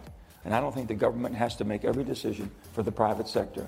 You know, you've been doing quite well without it. I hear you, mandate mania. Even Dems are beginning to sober up to the realities of the Biden breaking his word on the vaccine mandates. It's costing people their jobs as predicted. They are coming now for your kids to keep them out of the theater, gyms, as well as restaurants. Plus, the Omicron scare tactic further fuels the distrust with the masses. Number 1. Keeping New Yorkers safe, bringing the city back, that's the mission. Recovery for all of us. Now, we are one of the safest places in America right now when it comes to COVID. And we are also, as we have been for a long, long time, the safest big city in America. Coming crisis, sponsored by Progressive, sub-sponsored The Squad, piloted by Joe Biden, is affecting every major city in America. And by the way, this is not a safe city that the mayor of New York is talking about. You commit the crime and do not do the time, plus defaming and defunding the cops. You combine both, it's a poisonous mix. With me right now is anything but, even though she's called evil by Greg Gutfeld every night as he tosses to her when she takes over Fox News at night. Shannon Bream joins us now. Hey, Shannon. Good morning. And listen, consider the source, right? Right. He's not the news person. Now, if Brett Baer was doing that, I might have to really, you might be evil. Brett and I have offices literally right next door to each other, so I'd go have a chat with him. Right. So you like him better than Gutfeld? No, I'm just saying he might be more factually accurate. Right. On his assessment of me. Oh, okay, fine. We'll go with that. So, Shannon, I thought I dreamed it, but I had one of those late book events, and I went to bed. Even at 11 o'clock, I had trouble sleeping, and I guess I somehow subliminally heard you say, I believe we're going to Fox headquarters in New York, and there's a fire. The Christmas tree's on fire. What were they saying in your ear? What did you think when you saw it? Well, that's a shot that we can see. There are cameras everywhere, so we could see that. And all of a sudden, my executive producer gets in my ear, and she says, it's on fire, it's on fire. And I'm talking to a guest or doing something, so I can't actually stop and say to her, what's on fire? So we went to a commercial, and then she told me what was going on during the commercial, and we could not believe what we were seeing. I mean, the whole thing up in flames very quickly. The fire department, the best, they were there and had this thing under control. Within your show? Yeah. So you saw the fire trucks come in your show? We did. We saw the hoses out and the water gushing, and these guys getting it under control, doing what they do best. So what were you thinking when you were watching this? Were you worried it was going to catch the building? Yeah, I kept thinking, I know spatially it's far enough away from the building, but my thought was, is it an accident or not? It was happening so quickly then, and we didn't know that there was a person involved in this and responsible. And you're thinking, okay, this display has a ton of lights. It's beautiful. There are a lot of electronics there. I'm trying to keep my, open mind about exactly what was happening there. But that was the first thing I was thinking. But, yeah, I was thinking, how close is this to the building? I didn't think that flames could jump over, but it's not a good sight to see. I heard the whole first floor was overrun with smoke, too. So it was going right through the revolving doors. It was a huge fire. Right. Yeah. So you're thinking, I don't know if this is an anti-Fox person. Turns out the guy is just some deranged lunatic. And how do you feel about the fact that arson isn't enough to keep you in jail? Right, because now what I'm told is that he's back out again, and that he had been causing trouble around town with other issues. And, people will have this argument about, should we be incarcerating those who are mentally ill and have problems? That's a whole different conversation. If somebody's committing crimes at that level and knows they're going to get out the next day, how can we expect this lawlessness to stop?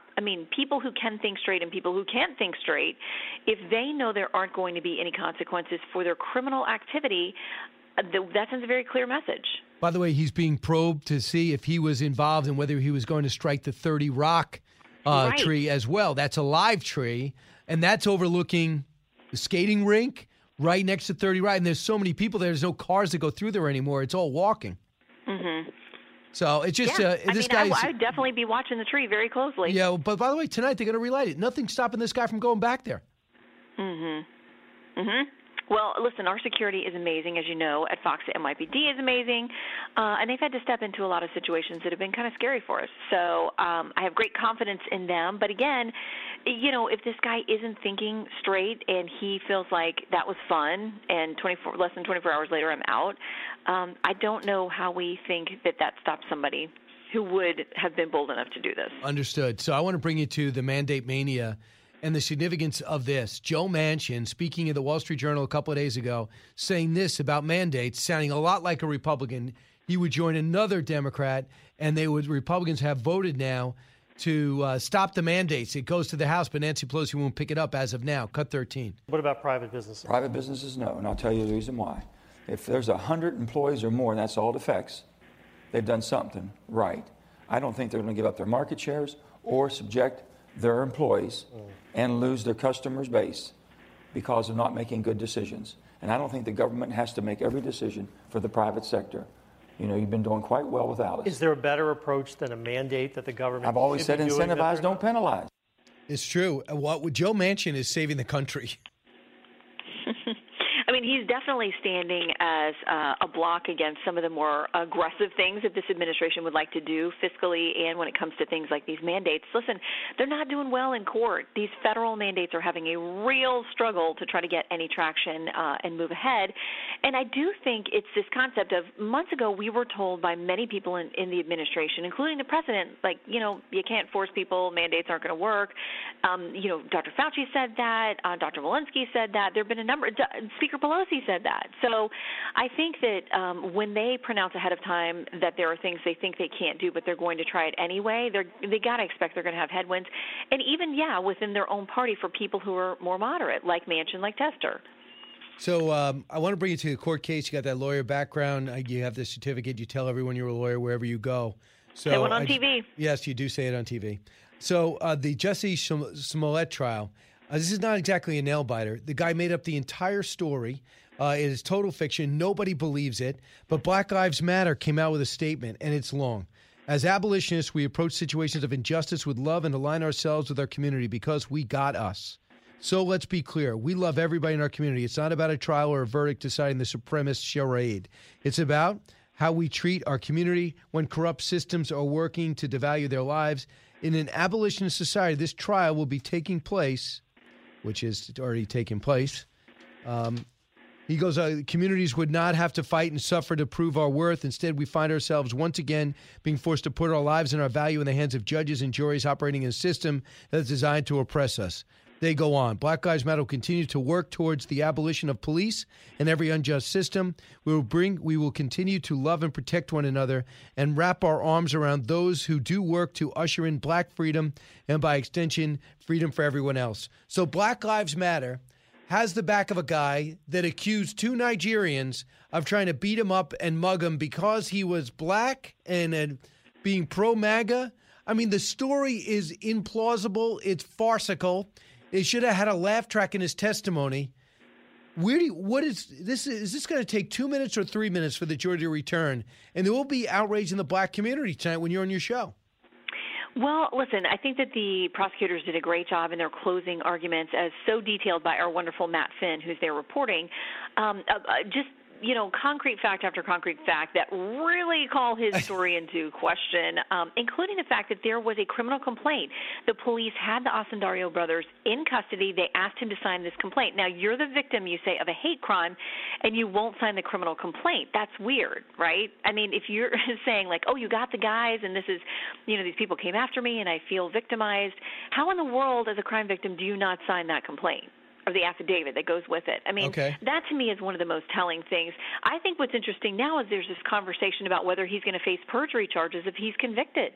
And those are more serious. They actually would carry more jail time if he is convicted and a prosecutor feels like it's necessary to make, an example out of him. I mean, certainly something that when you get to sentencing, you got to think the judge is going to be thinking about potentially. Did this guy not only lie to the police department and waste tons of, detective hours and man hours and resources, but then came and made us have this whole trial and wasted all this time in the court system. So we'll see. It's tough because it's, you plant reasonable doubt with a juror or two, and if they're really stubborn, you can have an issue. But I really don't think it will take the jury very long.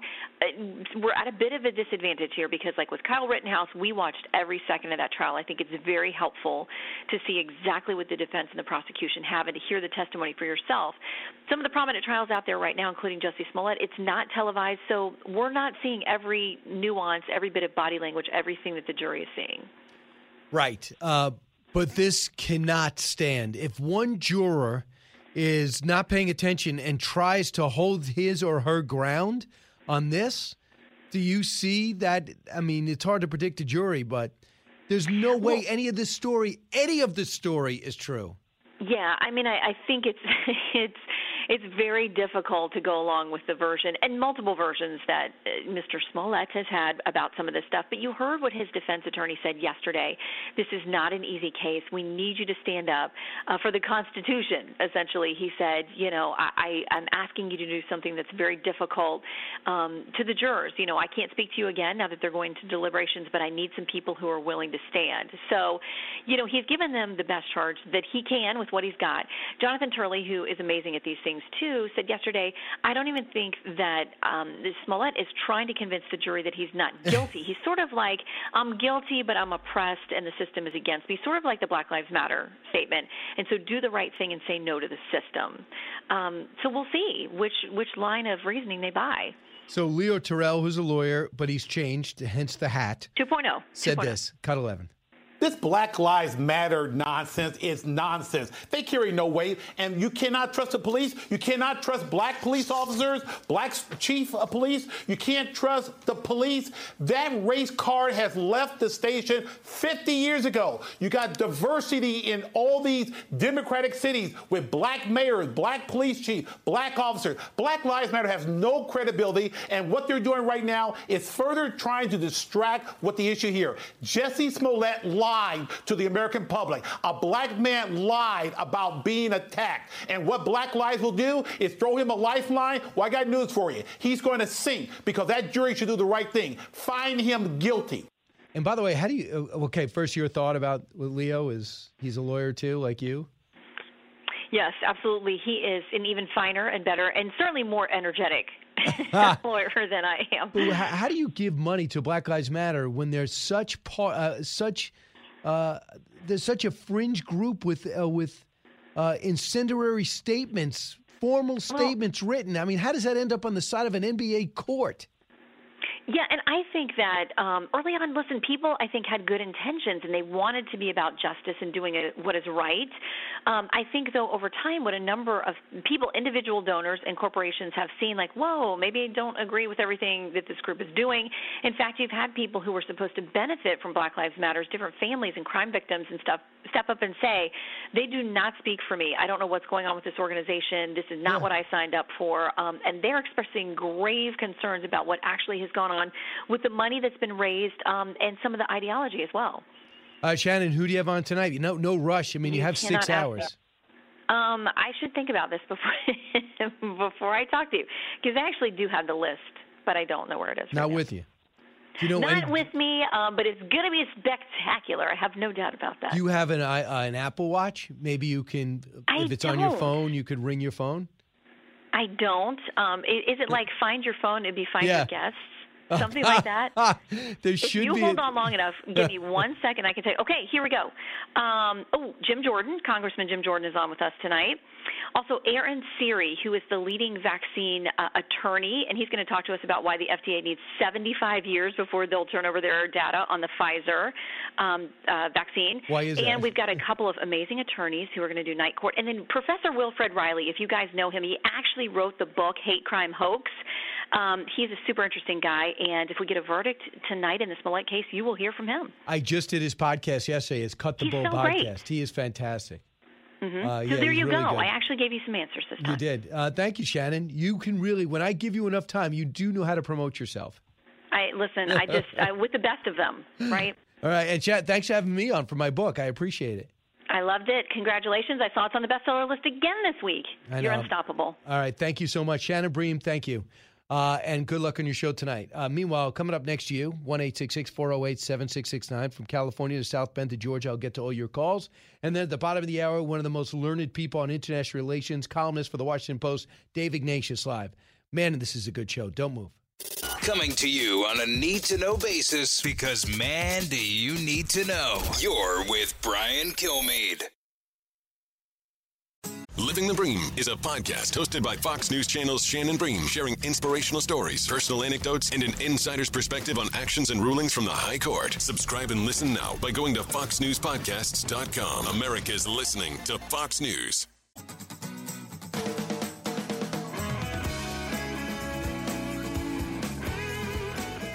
Breaking news, unique opinions. Hear it all on the Brian Kilmeade Show.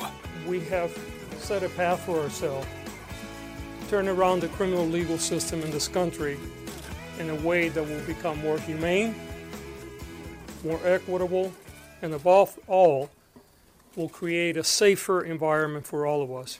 We've all seen the spate of smash and grab robberies.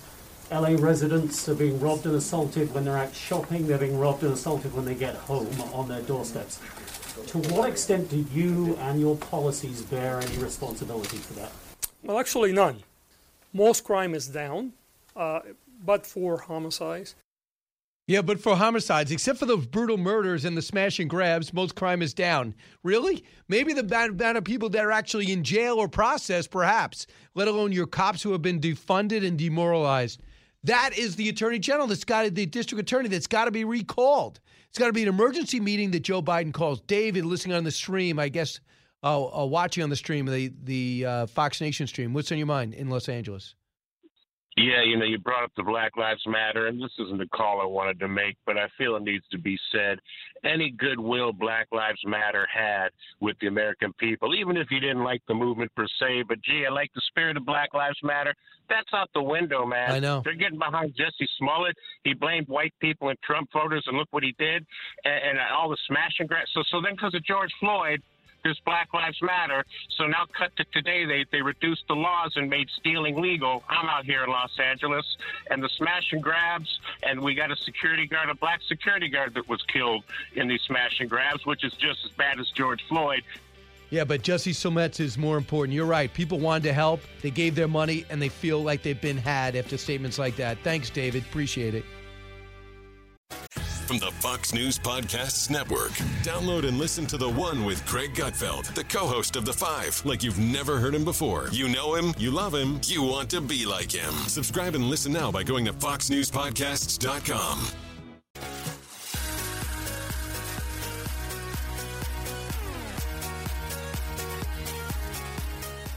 The fastest 3 hours in radio.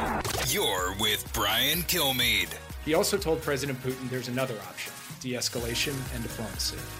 The United States and our European allies would engage in a discussion that covers larger strategic issues, including our strategic concerns with Russia and Russia's strategic concerns. I will look you in the eye and tell you, as President Biden looked President Putin in the eye and told him today, that things we did not do in 2014, we are prepared to do now.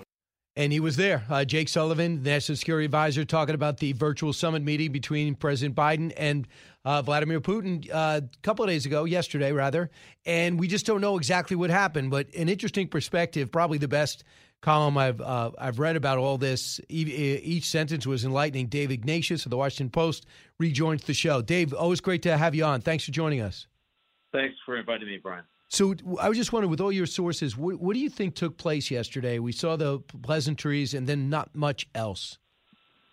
So I think we got a fairly good readout of the basics. I think Biden delivered a message that the level of economic sanctions that would follow Russian invasion would be, as the readout said, beyond anything the U.S. has imposed in the past, beyond what we did in 2014. From what I know, the discussion ranges all the way up to, but is not yet concluded, cutting Russia off from the SWIFT international payment system, which would cripple their economy. I think they also have warned Putin that the Nord Stream 2 pipeline would be dead. It hasn't started shipping gas yet, but that would be over. So I think the basic message that has been delivered since CIA Director Bill Burns went to Moscow at the beginning of November is your economy will suffer severe damage if you do this. The Russians don't seem to have gotten the message yet, but I think that was the key thing that was done. I think Biden also wants to offer a diplomatic off-ramp. I don't think that's crazy here. This is a dangerous confrontation. If we can do that without sacrificing any of the basics, not exceeding the Russian demand that Ukraine never join NATO, et cetera, I think diplomacy always is worth exploring. Absolutely. And I don't really think that we were looking to get into a pitched battle with Russia. I don't think many people were thinking that. But what we would do, back to Ukrainians, you bring up the fact that this would not be easy. Yeah, Russia's more powerful, but the Ukrainians can fight. And this would be messy. And do you really think that the Russia wants a messy battle with Ukraine right now? I think Putin would be unwise if he chose this option, Brian.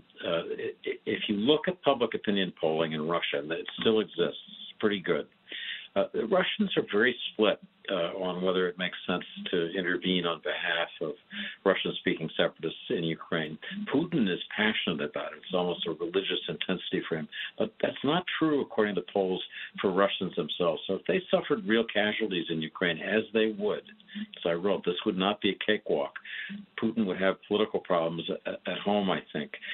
Another point that people don't think about much, Ukrainians are pretty united in resisting Russian intervention.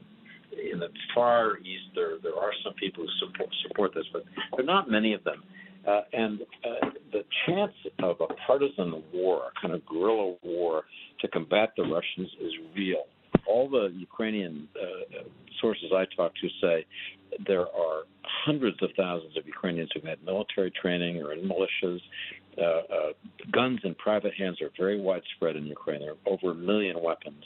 So these people are armed, they'll resist, and Putin would have one hell of a fight on his hands. And why do you think, he takes Crimea, and then he takes these areas with these so-called, Russian mercenaries, and he holds these areas, and just like he's got a section of Georgia today.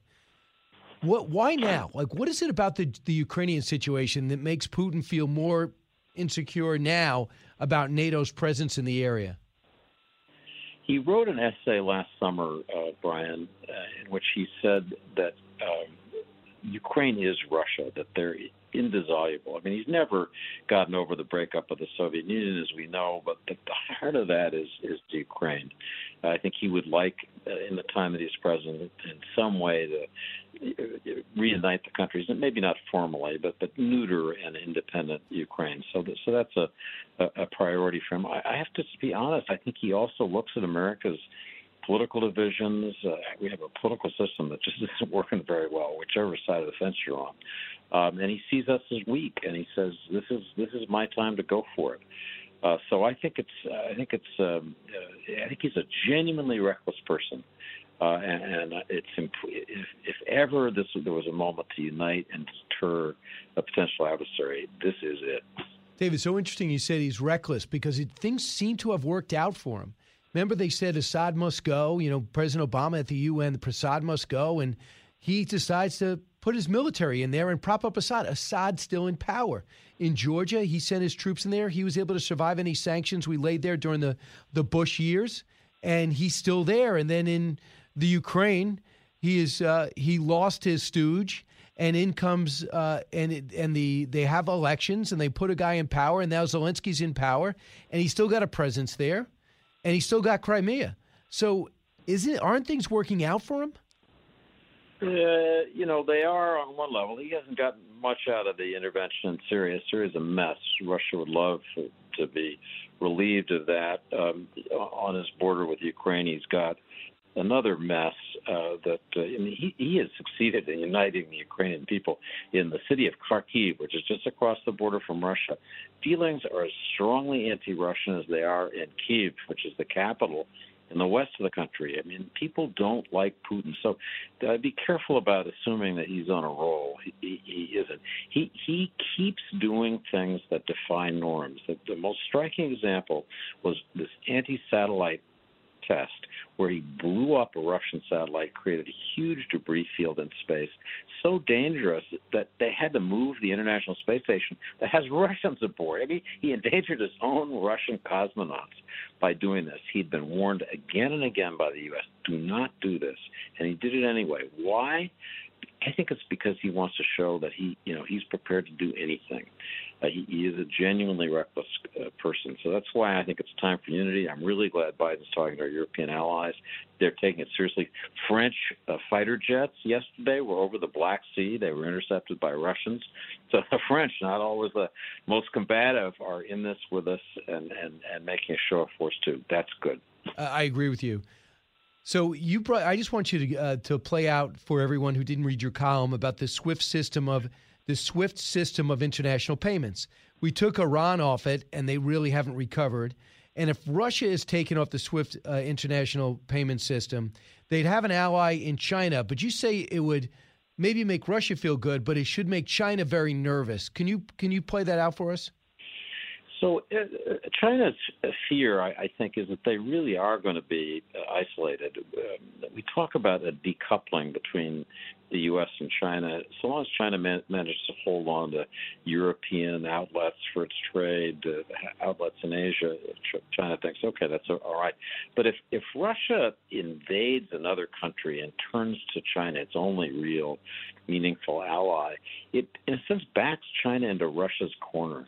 And I think it leads to China's isolation and strengthens the idea that the democratic countries are going to unite in terms of technology sharing, in terms of military cooperation. I love AUKUS, this new alliance between the U.S., Australia, and Britain. I think it's great. I love the Quad. India and Japan. I mean, India and Japan are great. We have one thing going for us that the Russians and Chinese don't, which is we have great allies. Japanese increasingly want to stand up for with America, be our partners. Same thing with the Indians. So I think all those trends would accelerate if Putin was reckless enough to invade. I think he'd be pushed toward Beijing, and I think it'd make the Chinese nervous. I mean, Putin is not really Xi Jinping's kind of guy. Right. It's a alliance of convenience. So it is. I was shocked to see a lot smarter. I was shocked to see this move. India, despite our objections, continued their defense agreement with Russia, including taking their S-400 missile defense system. I thought to myself, why would they do that? Are they still trying to play both sides? A little bit, and it's always been a vice. The Indians used to be close allies during the Cold War with Russia, get all their military equipment from Russia. They're moving away from that. India knows its future technologically, economically is tied with the U.S. This S-400 deal bothered me as much as it did you. I think of Turkey, a member of NATO, is buying these Russian. What's that about?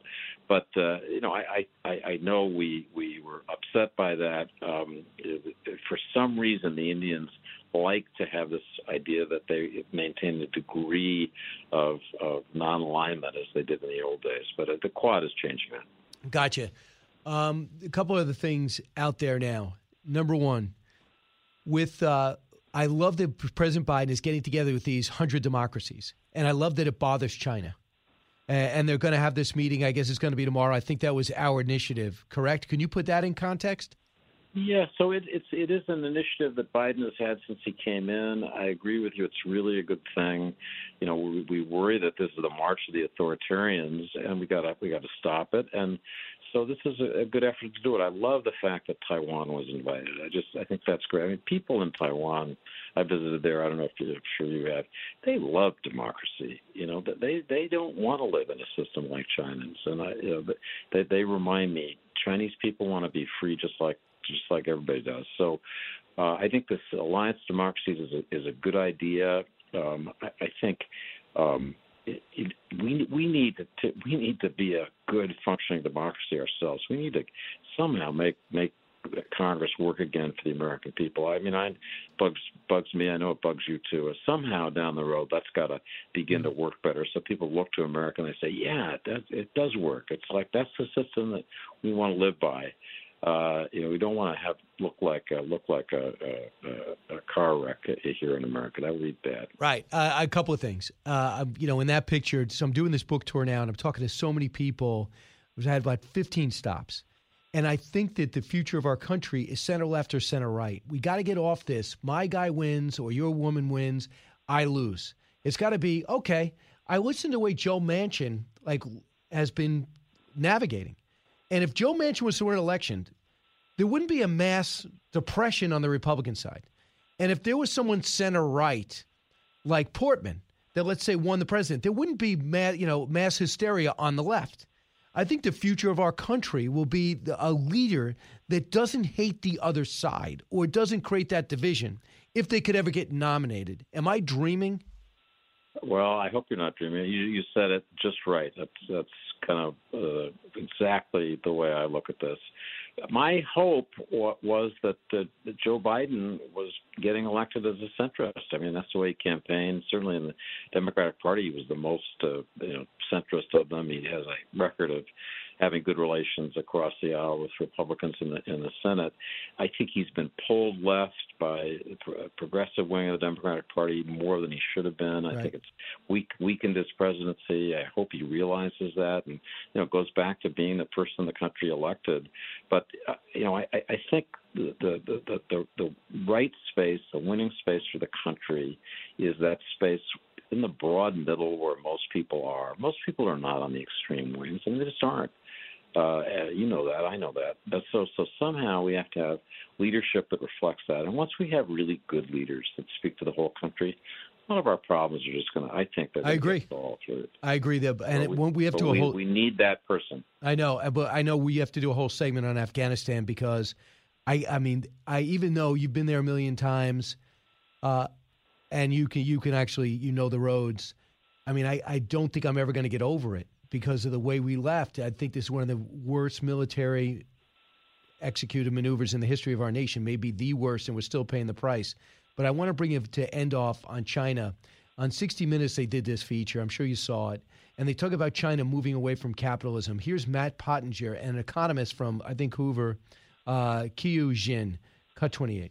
What's he saying in terms of capitalism? What he said in one of his most important speeches, he said, we will see to it in this long struggle that capitalism dies out in the world and that his vision of socialism prevails.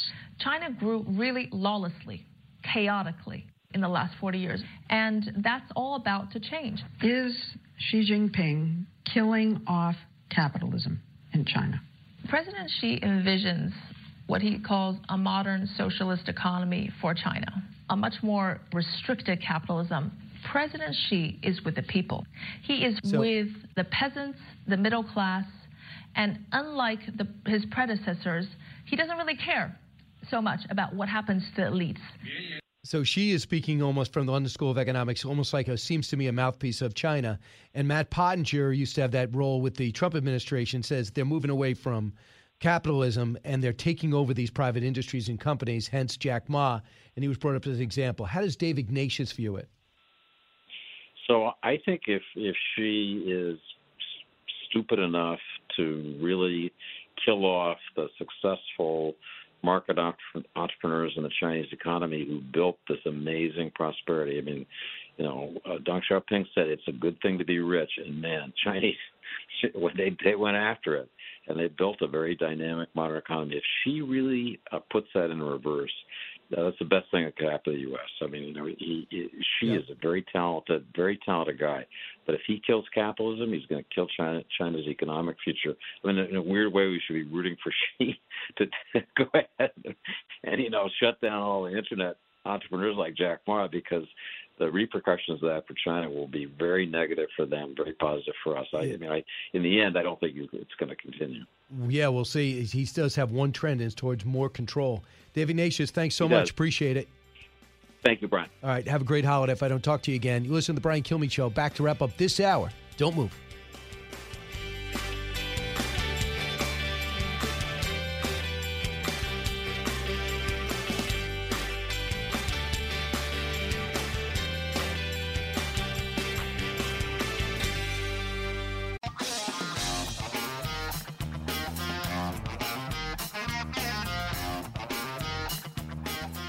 the talk show that's getting you talking. You're with Brian Kilmeade. I've met little boys and girls who didn't understand why a woman has never been president before. Now they know, and the world knows, that in America, every boy and every girl can grow up to be whatever they dream, even President of the United States. And as hard as it might be to imagine, your daughter will grow up and become the President of the United States. I can't believe that she's crying at the masterclass. By the way, I hear that pays well. That people saying, why did she do it? It does pay well. So I'm serious. It does. They pay you, and Karl Rove did it with a few other people. But to cry for 2016 when you legitimately lost, everybody knows it. She has no friends. Just quick thank you to everybody who's keeping President Freedom Fighter on top 10 list in the country. It moved up a slot, now number 8. And I love seeing everybody in person. And I'm going to go back at it. I'm going to go back on the road today, and I'm going to be in Fort Worth tonight signing at the American Gardens. I want you to meet me there, especially if you're listening online. Tyler, Texas on the 10th, December 10th. I'll be at the Texas Music City. Then I'll pick up stakes and go to Longview, Texas, also on Friday. 2 appearances in one day at Longview Mall. Then Tulsa, Oklahoma, KRMG listeners, I hope you to be there. We have a great affiliate in Oklahoma City. I'll be there Saturday afternoon. And then Newtown, Pennsylvania on Tuesday. From the Fox News Podcasts Network. In these ever-changing times, you can rely on Fox News for hourly updates for the very latest news and information on your time. Listen and download now at foxnewspodcast.com or wherever you get your favorite podcasts.